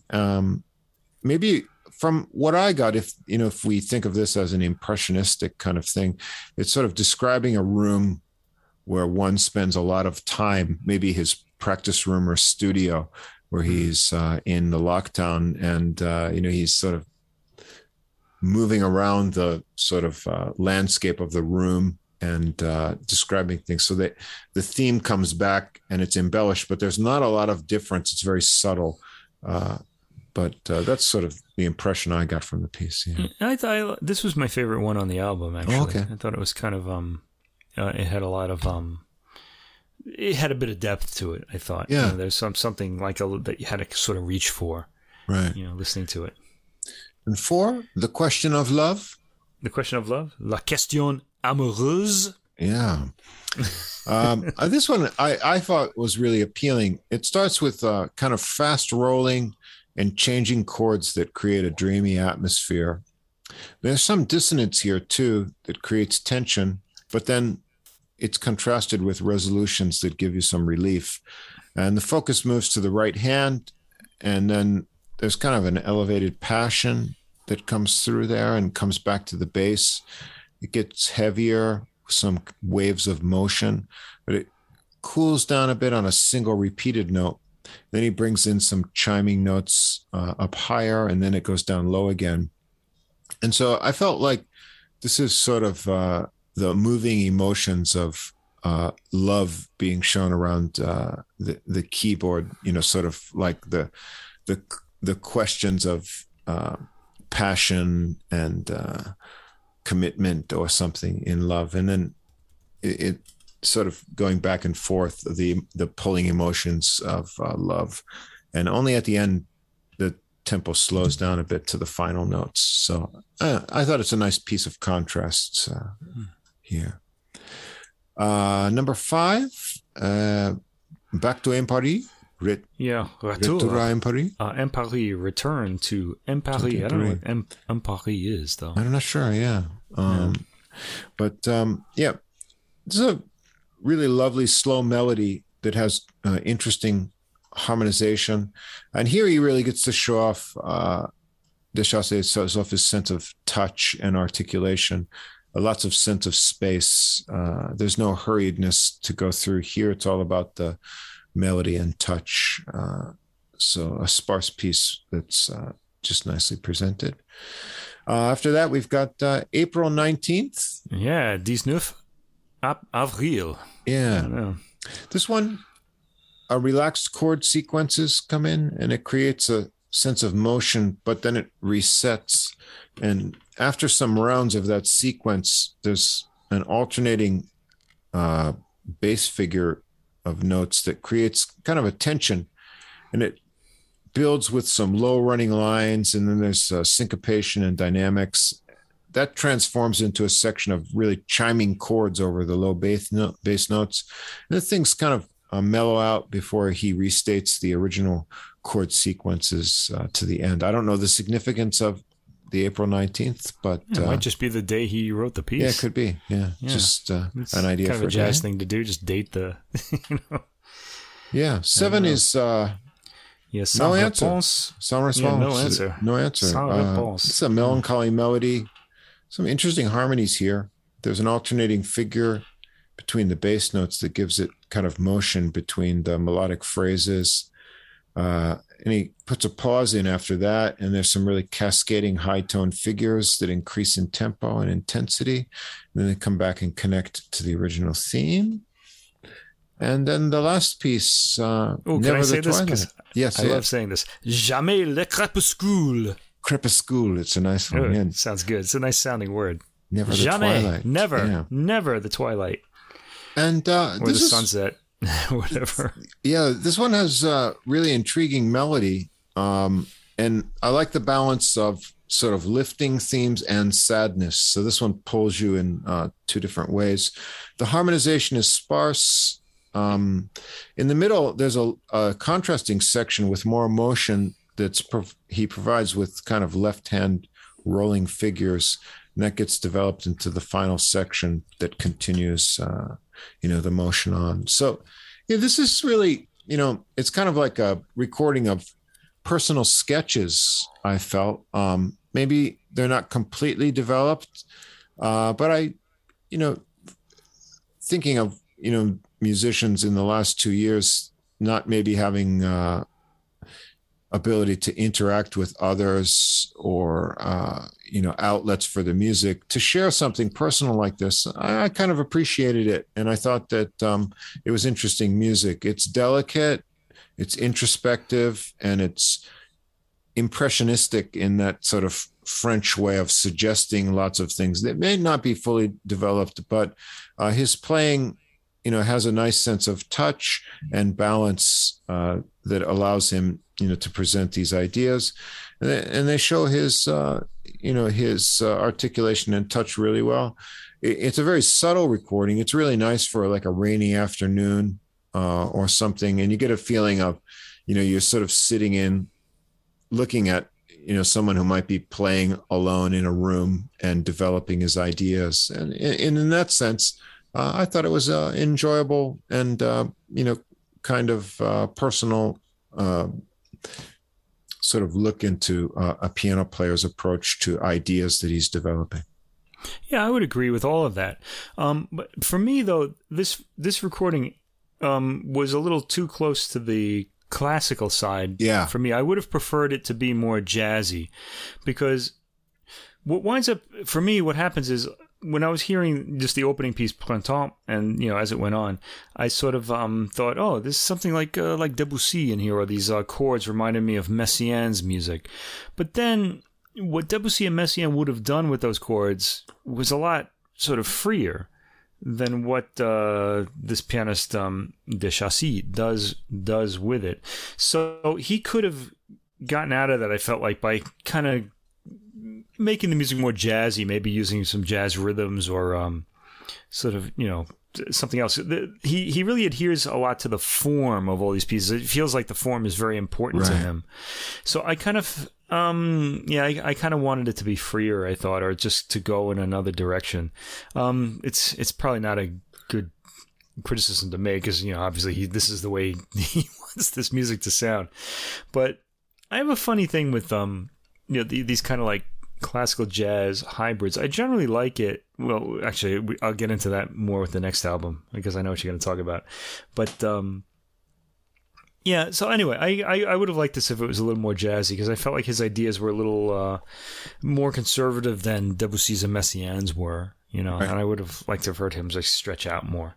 It's nice, though. It's enjoyable. I liked it. That's why I initially passed on these when they first came out. I listened to a couple tracks and I thought, this isn't jazzy enough for what I normally do. So I tried to approach them in a new and concept. not only that, but like a classical work in this style would have been more harmonically interesting to me, because you have time to kind of write it all out and think it all out, and you kind of come up with some interesting sounds. When you get these hybrid things, there's a lot of danger involved in them, and that generally you face the alienation of both groups of jazz fans and classical fans. Yeah, that's true. When you get something that's neither nor, and I think it's hard to get some. And I generally don't like them, so I have to be in the right mood. But I'm like that. I'm with you. I'm the same way. I generally don't like jazz hybrids, classical hybrids, but as we said, the kiss of death is jazz sweet. The jazz suite. Yeah, well, only Ellington can pull that off. Yeah. I'll accept it from Ellington, but that's about it. That's about it. I think even like Mingus did a jazz suite. I didn't like that either. I was kind of like, I don't know. Yeah, but well. But anyway, I'm taking this for what it is. But for me, though, when you have these classical jazz hybrids, when people try to jazz up classical music, it depends who it is. Like I remember the Jacques Lussier trio doing all these Bach recordings. I really liked those. I thought they were really creative. They were fantastic. They were kind of imaginative. Right. And I think the recording. I assume you're going to talk about Paul Lay next. Yeah, right? we're going to go to this next. I think. Well, I'll withhold comment for now, but I have something good to say about this, even though I think it's I approach this kind of music with trepidation. This kind of thing, I think. Let's see, what am I thinking of? Manhattan Jazz Quintet has done like various arrangements of classical things, and then other jazz musicians have sort of done. There's a I'm trying to think. It's one of my favorite recordings. Ike Quebec. He's good. Yeah, he's also good at this too. And he brings in a lot of classical themes, but he does them in a more jazzy style. So it's really just the classical melody that he's using. Yeah, that he's just really it's in a completely jazz idiom, and it's great because it's familiar from classical music, but you're hearing it in this jazz rhythm. It's fantastic. I really like when those usually work really well. But when you get these things that are more, you know, in the middle of in a sort of a limbo that they sort of make you make harder decisions. So now, I mean, I think with Deschasses, you know, he's obviously very influenced by French classical music, and so that in this recording, it's much more in that direction than it is in jazz. But now we move on to this one, next one, called Full Solo by Paul Lay, the Sun Gazebo record label. And I should mention that the Deschasses is Nomad Music label. I didn't mention that, but it's another small label. Huh? Yeah, Paul Lay Gazebo. So Full Solo. And so he's another French pianist that has sort of one foot in both worlds of classical and jazz. And he was actually requested by some, I'm not sure, a journalist or something, Rene Martin, to do something of this nature using Beethoven's works. And so... last year, I remember, was Beethoven's it was like the 250th anniversary of his birth. So it was it was supposed to be this big Beethoven year, but then the coronavirus came and ruined all that. But we still got the recordings though. So, yeah. So he approached this project to examine Beethoven's works, and then he wanted to create something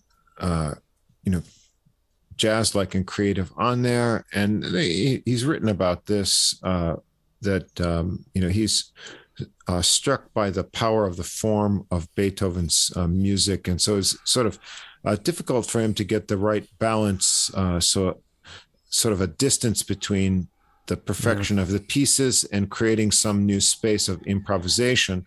Beethoven's music is structurally solid. I have to say that. And so what he said is that he wanted to develop new forms on the piano from Beethoven's essentials, while retaining the composer's spirit, the rhythm and the melodies, and then other characteristics. And then while in this project, he traveled to Vienna for a stay. And then, this city where Beethoven lived for a long time, he composed some original pieces that are interspersed in here, just sort of based on something that he encountered, a mood or a feeling while he was walking through Vienna. And so those are the, sort of alterations in the program here. And so you'll get familiar pieces of Beethoven interspersed with these original works. And, so that's what he's doing here. So we'll go through this and then see if he's successful from our standpoint. So let's see. The first track is Beethoven. Is it Bagatelle? Bagatelle. Yeah, Bagatelle. It's a without opus Bagatelle. I don't really know this one. Right. And so this one is starts with an interesting rhythmic figure interplay, but he gets some kind of bluesy phrases that he can insert into here, and he comes up with a left-hand bass melody that he shifts over to the right hand. It feels like he's swinging with the right hand, but not too much, because the left hand has to stay with this kind of even beat here. And then he makes some more variations, and he alternates a lot between both hands, which is kind of interesting. And then at the ending, he alternates between some really heavy kind of Beethoven cadences and then jazzy. So it's kind of fun, the switch off in this. He's showing that he's going to be playful with what he's approaching here. Yeah, I want to mention, first of all, Bagatelle, the meaning is like a light piece, or just like a throwaway piece. A bagatelle, something easy, that he just kind of thought of and did. When you label a piece of bagatelle, you're telling the audience that it's not important. That's just something you wanted to just kind of write down that you thought was amusing.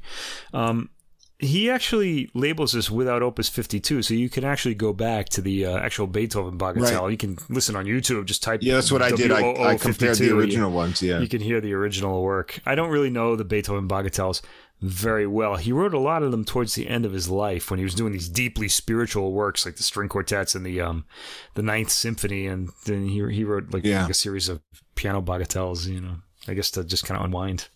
So that's how they're described. Like this one has the Beethoven opus number and the title, and then it says arranged for jazz piano. Right. And then we get the alternating piece, his original composition. They're all called In Vienna with a subtitle. And so the first one is called Portrait. And this starts as a pretty jazz ballad. It's got some lush chords. It gets some more motion in searching lines with some left-hand counterpoint figures. It gets a bit more jazzy, and then his hands really separate into high and low ranges for a different ending. There's a lot going on here. Yeah, interesting little original piece excursion to start out the original pieces. Number 3. Here we've got, oh boy, yeah, Symphony Number 9, fourth movement, the Presto hymn, arranged for jazz piano. All right, the Ode to Joy, the famous Ode to Joy. But it kind of starts out with an ode to Vince Guaraldi. I felt it sort of starts out, and he chimes out the not a bad way to start it. No, yeah, it starts the familiar melodies in the left hand. And then I think, let's see. No, I think it's in the right hand.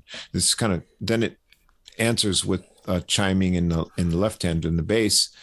There's some new jazzy transition chords that he gets in here between the sections, always keeping this kind of funky rhythm. When it modulates, as it does in the original piece, he adds some dense harmonization. It's kind of impressive. But then he gets it funky again. And then there's a more kind of playful jazz section that starts in the middle, and he works into some bluesy chords, some right hand runs, and he has this kind of frantic hand chasing going on that sort of disrupts the structure of the piece. Then he brings back the funky kind of thing, and then the dense modulation section comes in again, and he adds some other famous Beethoven intervals from another piece that you'll recognize there. Then he restates the theme, and then he gets back to kind of a chasing ending. So this piece is really a reconstructed work of one of Beethoven's most famous melodies. Yeah, no, I was saying, when I was saying, oh boy, what I was implying was that, how many times do we have to hear this super famous melody? Right. I want to say something about it. Now, we have a big problem here because Russ and I live in Japan, and the Ninth Symphony by Beethoven gets played to New death Year's Eve, for New Year's, from around December 15th to the end of the year. It gets played several times. It's been said that the Ninth Symphony should be an event, like, when an orchestra plays that. And yet these poor orchestras here play it like 14 times, within like 15 days, with amateur choirs who are, who have been practicing all year to sing this. Yeah. It's not an easy piece to play, and it's really hard on the musicians, Yeah. And I think by the 14th, 13th performance, you're already you're kind of going through the motions. You're not really putting it across anymore. Although they're professional musicians, so maybe they are. I don't know. But anyway, so I'm just kind of, I want to talk about, I want to just say, I remember Alan Watts, the he was a bit of a Eastern philosophy guy. He's a British guy, but he kind of took on, from the 1960s, he became sort of this Eastern philosophy guru. Zen guru. And he in one of his books, he said something to the effect of, he was talking about the Bible, and he said there's a lot of wisdom in the Bible. It might be a good idea to put it away for 10 years and not read it and then go back to it. There's a lot of wisdom. Now, sacrilegious as this may sound, there's a lot of wisdom in that comment. I actually did this with, like, the Beatles, for example. I just knew every Beatles song by heart. I was saying to myself, I don't really need to hear the Beatles anymore. And for a long time, in my 30s, 40s, I just didn't listen to any Beatles songs. And then finally, when they finally remastered them all, I wanted to hear them again. And now I'm really enjoying them again because I had been away from them for so long. I think that's true of the Ninth Symphony as well. Like a little time away from it, Yeah. I think somebody had said this should be banned from being performed for about 3 years, and then everybody will love it again 4 years from now because we just hear it too much. I think there's something to be said about being away from a really famous piece of music for a while. You can really start to love it again. All right, so there you go. And you could actually hear Paul McCartney's bass lines on the remastered versions. Yeah, that's also very cool because he's got some pretty awesome bass lines. Yeah. He's a very melodic bass player. I never heard those in my 1977 Dodge Dart AM radio speakers. Yeah, they were all mixed out. Yeah, they were mixed out because you couldn't play bass. Too bad. Right. I remember in college. I remember when I was in college because I played the bass in rock bands in college, punk bands. Yeah. And in order to pick out the bass line, I remember because we had LP records and the bass wasn't mixed very high. No. So I remember being in my roommate's room and playing my stereo in my room and listening to it through the wall so that I could pick out the bass line. Yep. We only got the kind of treble articulation coming through. Yeah. Right. None of those. Well, now with CD, we can hear the bass lines again, which is really nice. Yeah. They don't have that high pass filter cutting out all the bass. Number 4 is the next original composition, In Vienna Blues. This one has I like this one. Yeah, dense, dreamy chords. They move into some more bluesy sounds. He gets a bounce going and a line in the left hand, and then he adds some more bluesy lines in the right. So this is getting into more jazzy territory. Some nice chord twists and change-ups of the rhythm. He's got some chimey chords and then some stormy bass tones, and it resets things about 3/4 of the way through to return to the original theme. And he takes it out with a nice bluesy ending. Yeah, so somehow he found the blues in Vienna. Yeah. Yeah, why not? You wouldn't think the blues would be in Vienna, but there they were. But there they were. By the way, I want to ask you, what's your favorite Beatles song while we're on the topic? Oh wow. I know what mine is right away. I have a favorite Beatles song. You have to think about it. A Day in the Life, maybe? Mine is Drive My Car. Oh, you like that one? It's. I think that's like a. Well, that's what album? That's what? That's Rubber Soul. Rubber Soul. I think Rubber Soul is the best orchestration. I like the horns and things on that album. Yeah. That was a turning point for me. Has my favorite Beatles song ever, Drive My Car. The two Beatles songs I dislike the most, Michelle and Girl. Oh, yeah, I don't like those two. Oh, okay. I don't like Michelle. Michelle is actually, it's a good composition because he's talking to this French girl and he doesn't speak French, so he's kind of like one syllable gets one note and stuff like that. But it's really annoying for me to listen to. I don't really like it. And in Girl, I don't like the way John Lennon sucks in his teeth like he works for the Japanese government office. With the people at the airport, the customs officials. Oh, you can't bring this in. They go,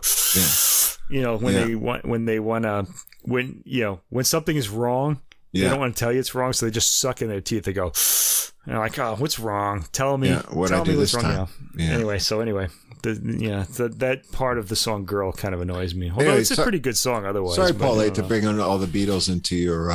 The Beatles are adult music. Those are great songs. Yeah. That's great. Yeah. Beethoven, the Beatles, to me, they belong in the same thing. Yeah. Anyway, let's go on. Okay, Paul. Yeah. Number 5. That was me that interrupted that. I'll take the blame. That's right. You send all your hate mail to me, okay? Here, we're into another melody that everyone knows, the piano sonata number 14, Moonlight Sonata. First movement. 27. Moonlight Sonata. Yeah. And so here, it's kind of an interesting intro to this theme that everyone knows. It's a rubato with a light touch. He keeps it melancholy and mostly straight. He adds some harmonic additions, but it's not too jazzed up here. I think he was being a bit conservative with the way he went with this one. No comment on that one. As is. I'll say something about it later. Okay. Number 6, Symphony number 7. This is Opus 92. This is the second movement. Yeah, the slow movement. Yeah, the really famous movement. Yeah, it's got a dark and low beginning. He's playing it softly. The left hand starts to develop something rhythmic and bluesy as the tempo increases, and then his left hand makes a theme. Well, the familiar chords are in the right hand, but then they switch. So he switches left and right kind of skillfully here. Then he adds something new that's more expansive on the theme idea. And then it sort of becomes a kind of hypnotic 6/8 rhythm kind of section in there. That slows to a pause. And there's a new restatement with an interesting rhythmic backing, and it comes back to the previous theme and takes off into a final new exploration. So, this is another well-known piece, but he sort of dismantles it and tries some new things with it here. 7. Okay. La lettre à Elise. La lettre à Elise. So Für Elise, the famous piano piece. One of the most famous piano pieces. Well, this is a very interesting rhythmic variation for this one. It gets almost like unidentifiable as that piece, really. Almost a mambo-like vamp going here with kind of minor bluesy images. But it's hard not to like this. He's got some really nice breakdowns between phrases here too. So I thought this was a lot of fun. This is followed by another one of the original In Vienna pieces. This one's called Water Drops.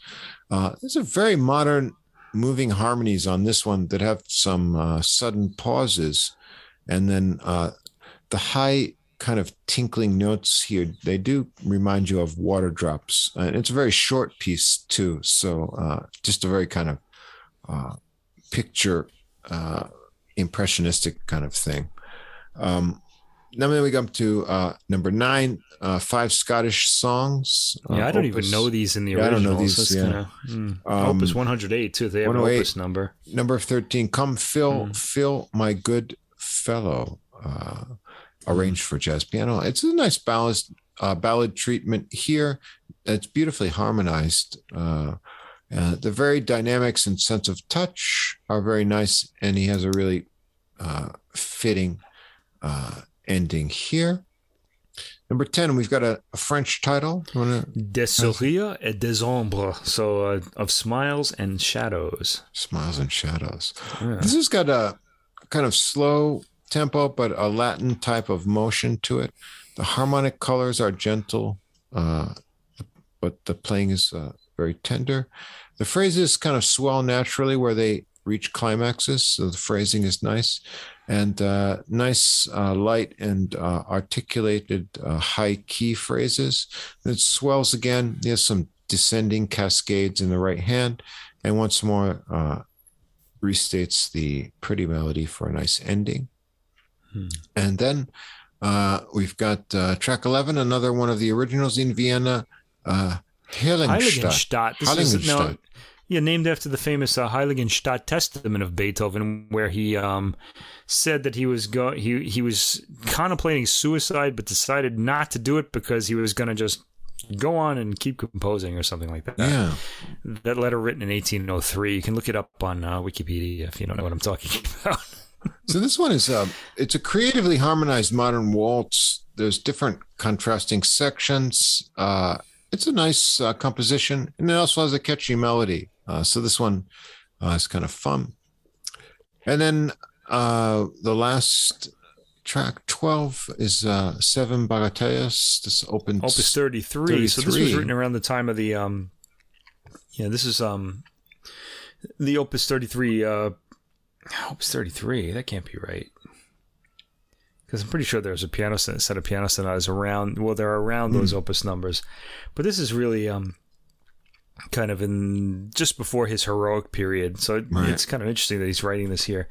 I think of Symphony Number 5 would be his heroic, music. That's Opus 56. Right. So this is a little earlier than that, but he's working towards that. Let's say.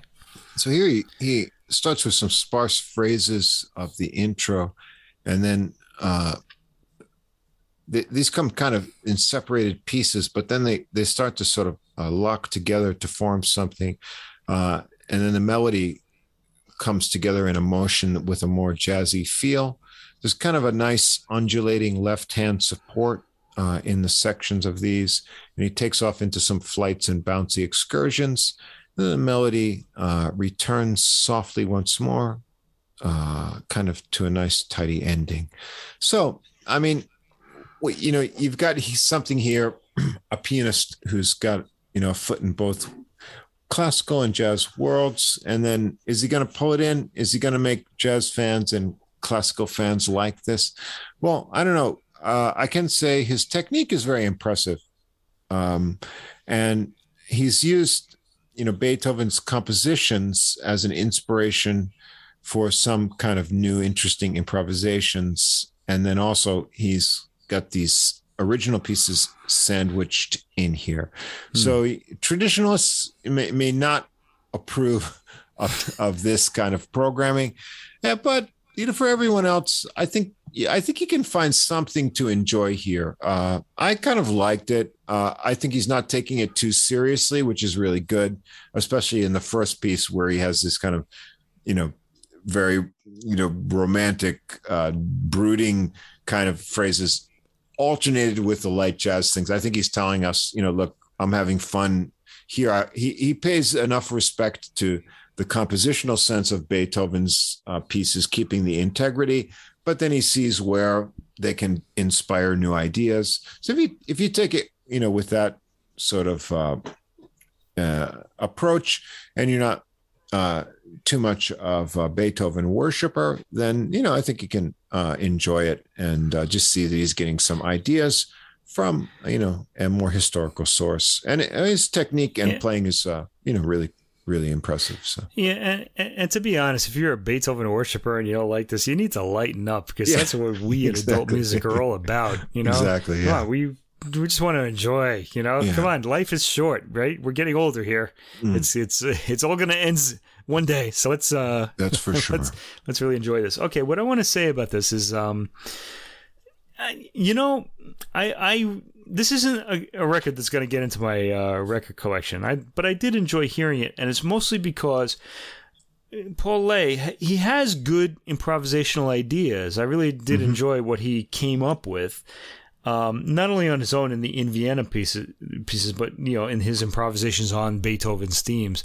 I thought he was really creative. He had a lot of he had interesting ideas, and they were jazzy enough too to get away from the classical music. So I like this album a lot more than I thought I would. So that's what I'll say. I thought it was good. It was. I think it's something you need to be in the mood for, because you got to know you're going to hear all these Beethoven themes. But his creativity is really appealing to me. It was his ideas are fresh. I enjoyed it. Okay.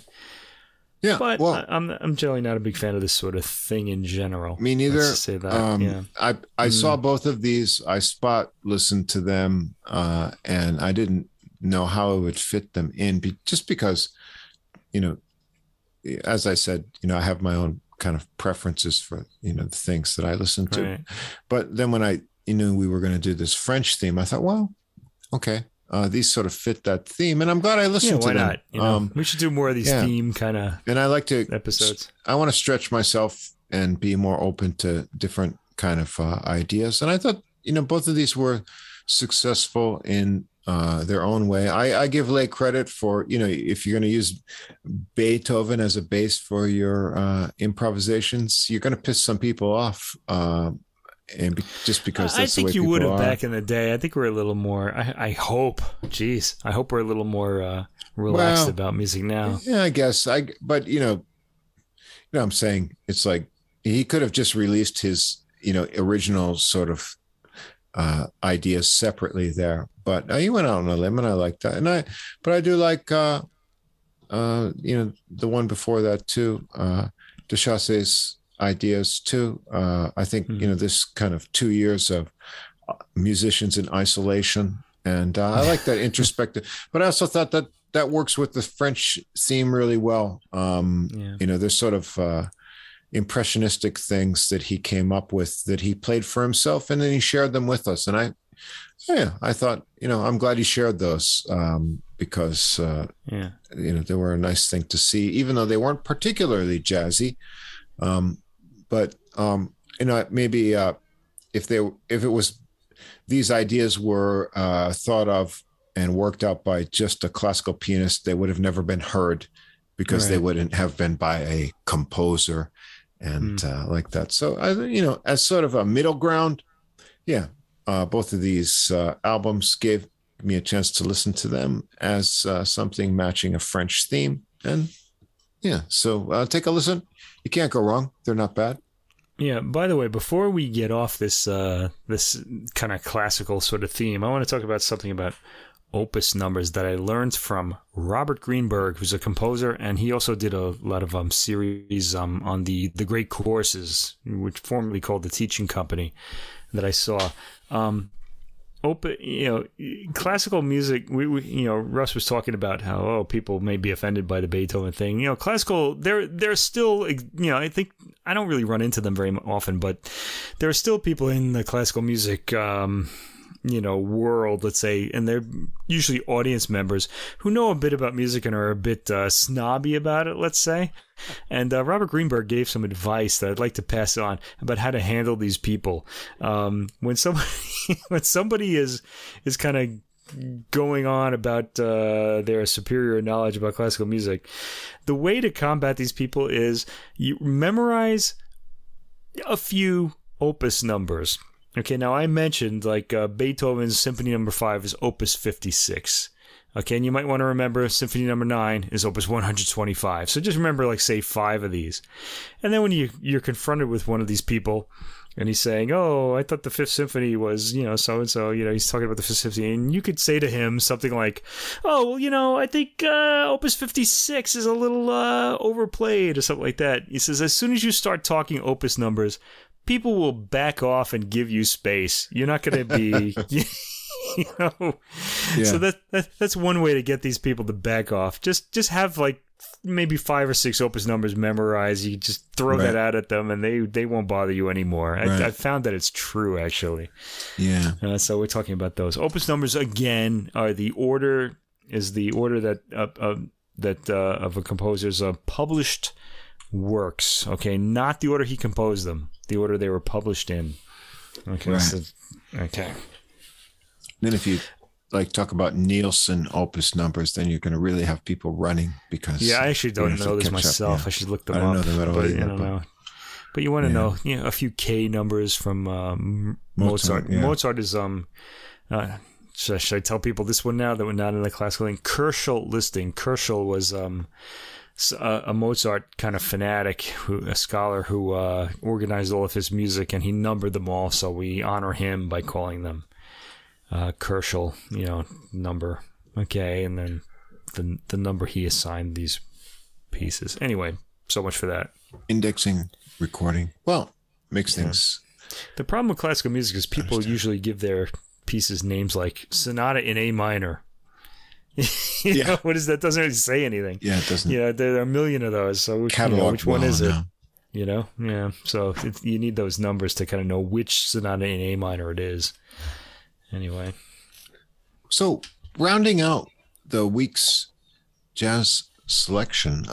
Actually, this one is not a new release, but it was new to me, and I wanted to include it. And very welcome as well.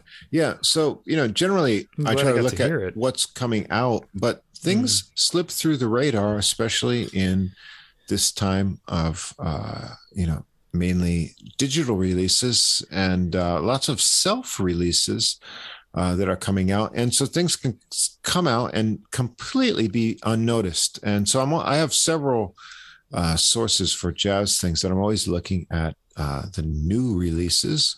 And this one didn't show up anywhere. And then it showed up about a week ago on one new release listing. And so I started listening to it. I said, oh, this is great. And then I looked and I saw, well, it actually came out at the beginning of the year, but it didn't show up anywhere else. It was, it didn't show up on Deezer lists, Apple, or anywhere. But since I liked it so much, I thought, well, what the hell? Probably a lot of other people haven't heard this yet. And so it's worth talking about.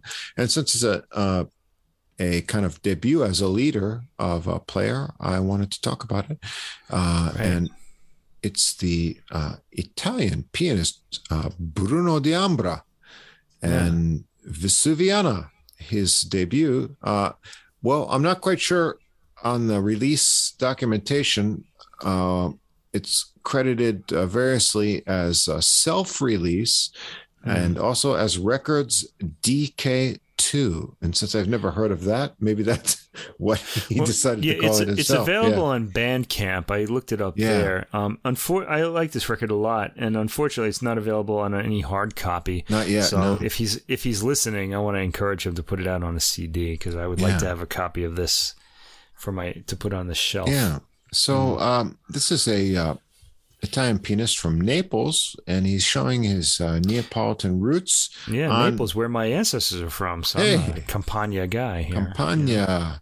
And so he's got a release of a piano trio set of 8 original compositions here as leader. And, so something new. And I thought this is a really nice debut as a leader. He's got some side credits on other recordings, but he grew up in this region, and sort of his home environment is in the shadow of Mount Vesuvius as a geographic feature. Yeah, and but now he's he's been on the UK jazz scene for 20 years or so, working with some major players there, including Quentin Collins, Tony Crofty, and Nigel Price, who we had a couple weeks ago on the organ podcast. The organ guitarist, actually. Oh, guitarist. The organ trio, yeah. The organ trio, but he's the guitarist, right? He's the guitarist, right? Yeah. And so each one of these pieces is kind of inspired by a person, place, or situation from his life, and so.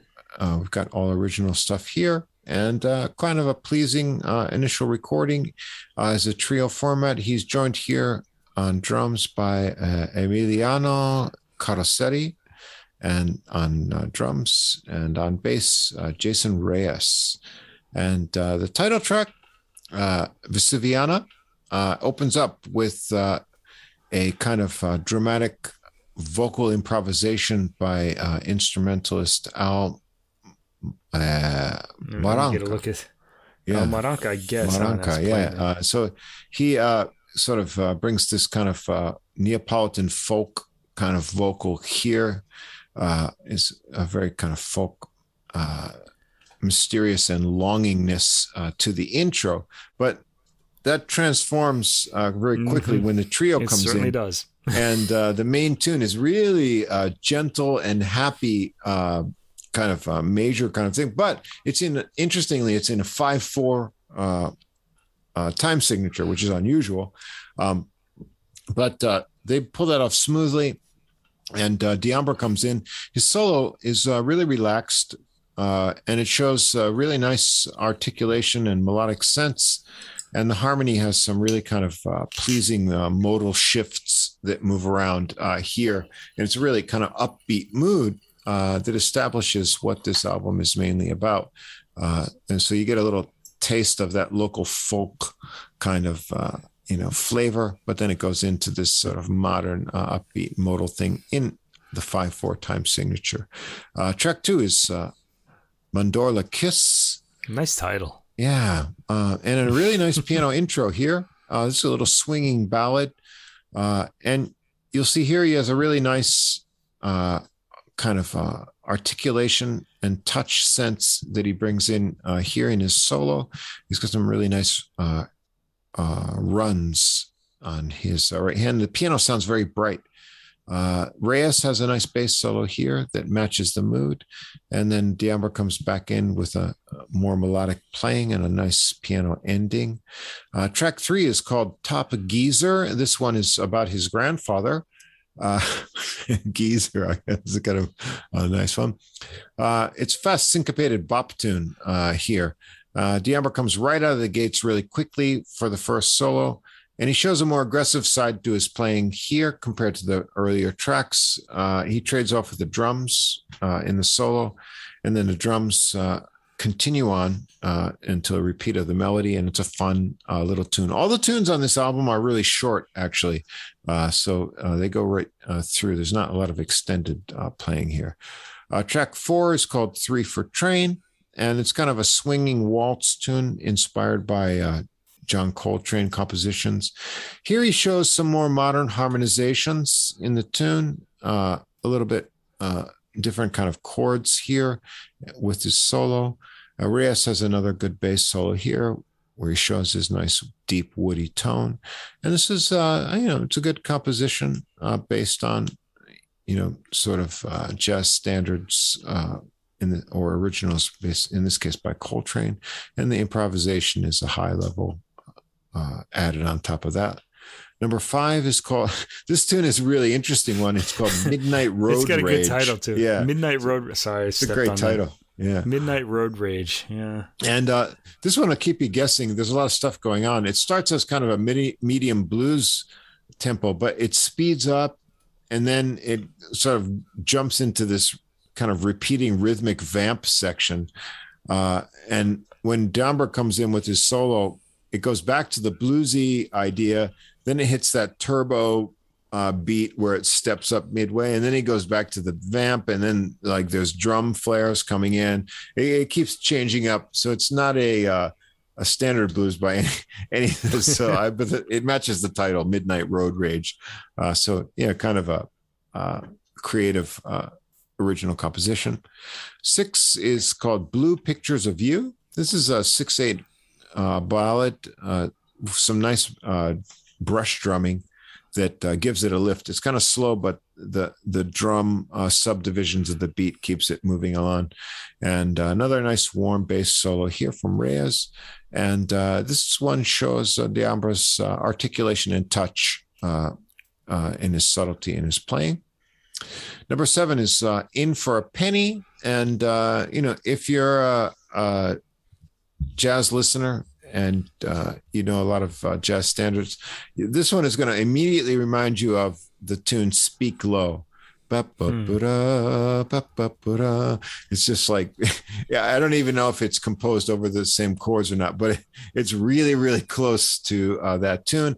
And the other thing about it is it's got those contrasting kind of straight kind of Latin beat and swing section pieces that sections that create tension, especially you're soloing along in a straight 8 period, then you come up and build up to that swing and then kind of thing, and so that really captures the spirit of what I thought was like Speak Low. And here D'Ambra swings really nicely through his solo, develops lots of interesting melodic ideas. He's a very melodic player. He's always coming up with really good melodies in his solos. And then in this one, he also trades off some 8-bar phrases with the drums before they come back to that one. And then the final tune, Concertina. Yeah, Concertina. Which is I think Concetta would be like a woman's name, and Ina kind of means little, right? Here, he hints at what this one is about. So Top Geezer was about his granddad, but Concertina is dedicated to his 3rd grandmother. Well, I don't know what that means. So maybe it's another mean like little Concetta. So yeah, so maybe it's another older really woman who he extended family or almost like family. Also, or something Ina like can that. be a term of affection too. Yeah, so maybe another woman that he grew up with, sort of matronly figure or something like that. But this one is it's kind of interesting to end with a ballad too. It's a really slow ballad with lush chords. There's a lot of space here, and then he can show some clear articulation on the runs in his solos here. I mean, another really nice Reyes bass solo, but this one he gets up into the higher register, which he didn't do in the other solos. And D'Ambra comes back and he keeps it, really nice and subtle with a real tender close. So this is obviously, dedicated to someone that he has a lot of attachment to. And a new pianist that I hadn't heard of, although, he's been an established clear on the British jazz scene, but hailing from Italy, and I understand reading his profile, he's largely self-taught, but he seems to have all the tools here. He shows, original sense of kind of fresh compositions, nice phrasing. He doesn't overplay. He's got a nice touch and really upbeat style. Puts you in a good mood. Different moods in his compositions, and I think this one is worth giving a listen to. And a player that you want to remember his name and see what he comes up with next. Yeah, enjoyable all the way through. I really want a CD copy of this. So if anybody, if Bruno, if you're listening, or if any of your people are listening, I want to encourage you to put this out on CD because I want to get a hard copy of it. By the way, I had mentioned like earlier on this podcast, we've been doing a lot of Italian like artists this year. It's like we have this thing for Italian artists. And here's another one. Right. It's been an extraordinary year for Italy. An Italian rock band won the Eurovision Song Contest. Then the Italian soccer team won the Euros, the European Soccer Championship. Italy in the Olympics, which just ended today, won more medals than they ever have before. I mean, they're hardly like at the top of the table, but it's an extraordinary year for Italy. And good year. Apparently it's a good year for Italian music as well. You know, it's Italian jazz and classical music, because we've been talking about them a lot too. And I was thinking, oh, maybe we're biased towards this music, but no, maybe it's just a special year for them. It's really interesting. I don't know. I'm delighted personally, loving Italian things as I do. But, they're having an extraordinary year over there. Yeah, in general, most of the jazz releases that I've thought were like, really interesting and was excited to hear were European. And we've had a lot of Italian ones, French ones, and then Scandinavian. It's odd that we're not doing so many American ones, but they're off on a kind of darker tangent, I think. Well, but there are American artists that we love, and we're going to do them when they come out with albums. But I had a feeling like when we talked with Mike Ladone, and then that one, there were a lot of recordings that were made sort of like at the beginning of the sort of COVID thing, and then they were sort of held back, and so there may be sort of a pause in things that were intended to come out for various reasons that maybe are just coming out now or whatnot. So, I want to encourage record companies. There's no need to hold records back because you have Extreme Music talking about your music. Yeah, we're here for you. So put those albums out. We want to hear them, and we'll make sure everybody else does too. It's like you read all these things about how Hollywood is holding back on these movie release dates, because people aren't going to be going to the theaters or something like that. But music is different from that. If it's been recorded, you got to get it out. Just put as it soon out. as People possible. People can like stream it now. They can just hear it wherever they are. They're all locked down anyway. So I mean, you're more likely to get it listened to sooner under these circumstances. So. It's just under the old style. The band can't like promote it by touring or giving performances or anything. But I don't think that matters at this point. Yeah, we want to hear it, and people like us will talk about it. And we'll absolutely get people listening. So, please release those records. Okay, and that's going to be it for us for a while. It looks like until at least mid-September. I'm sorry to say. We'll be back in September, but we'll have we'll stock. It's going to be a ton of music to talk about. Stock up on the releases, and we'll be back for concluding the summer releases, and then looking forward to what's coming out in the fall. And for Christmas too, we're gonna have all that stuff coming too. And the end of the year review. We'll have all this stuff. Yeah. So there's already been a classical release of a Legrenzi, but Italian composer from the Baroque era, Legrenzi Christmas Mass.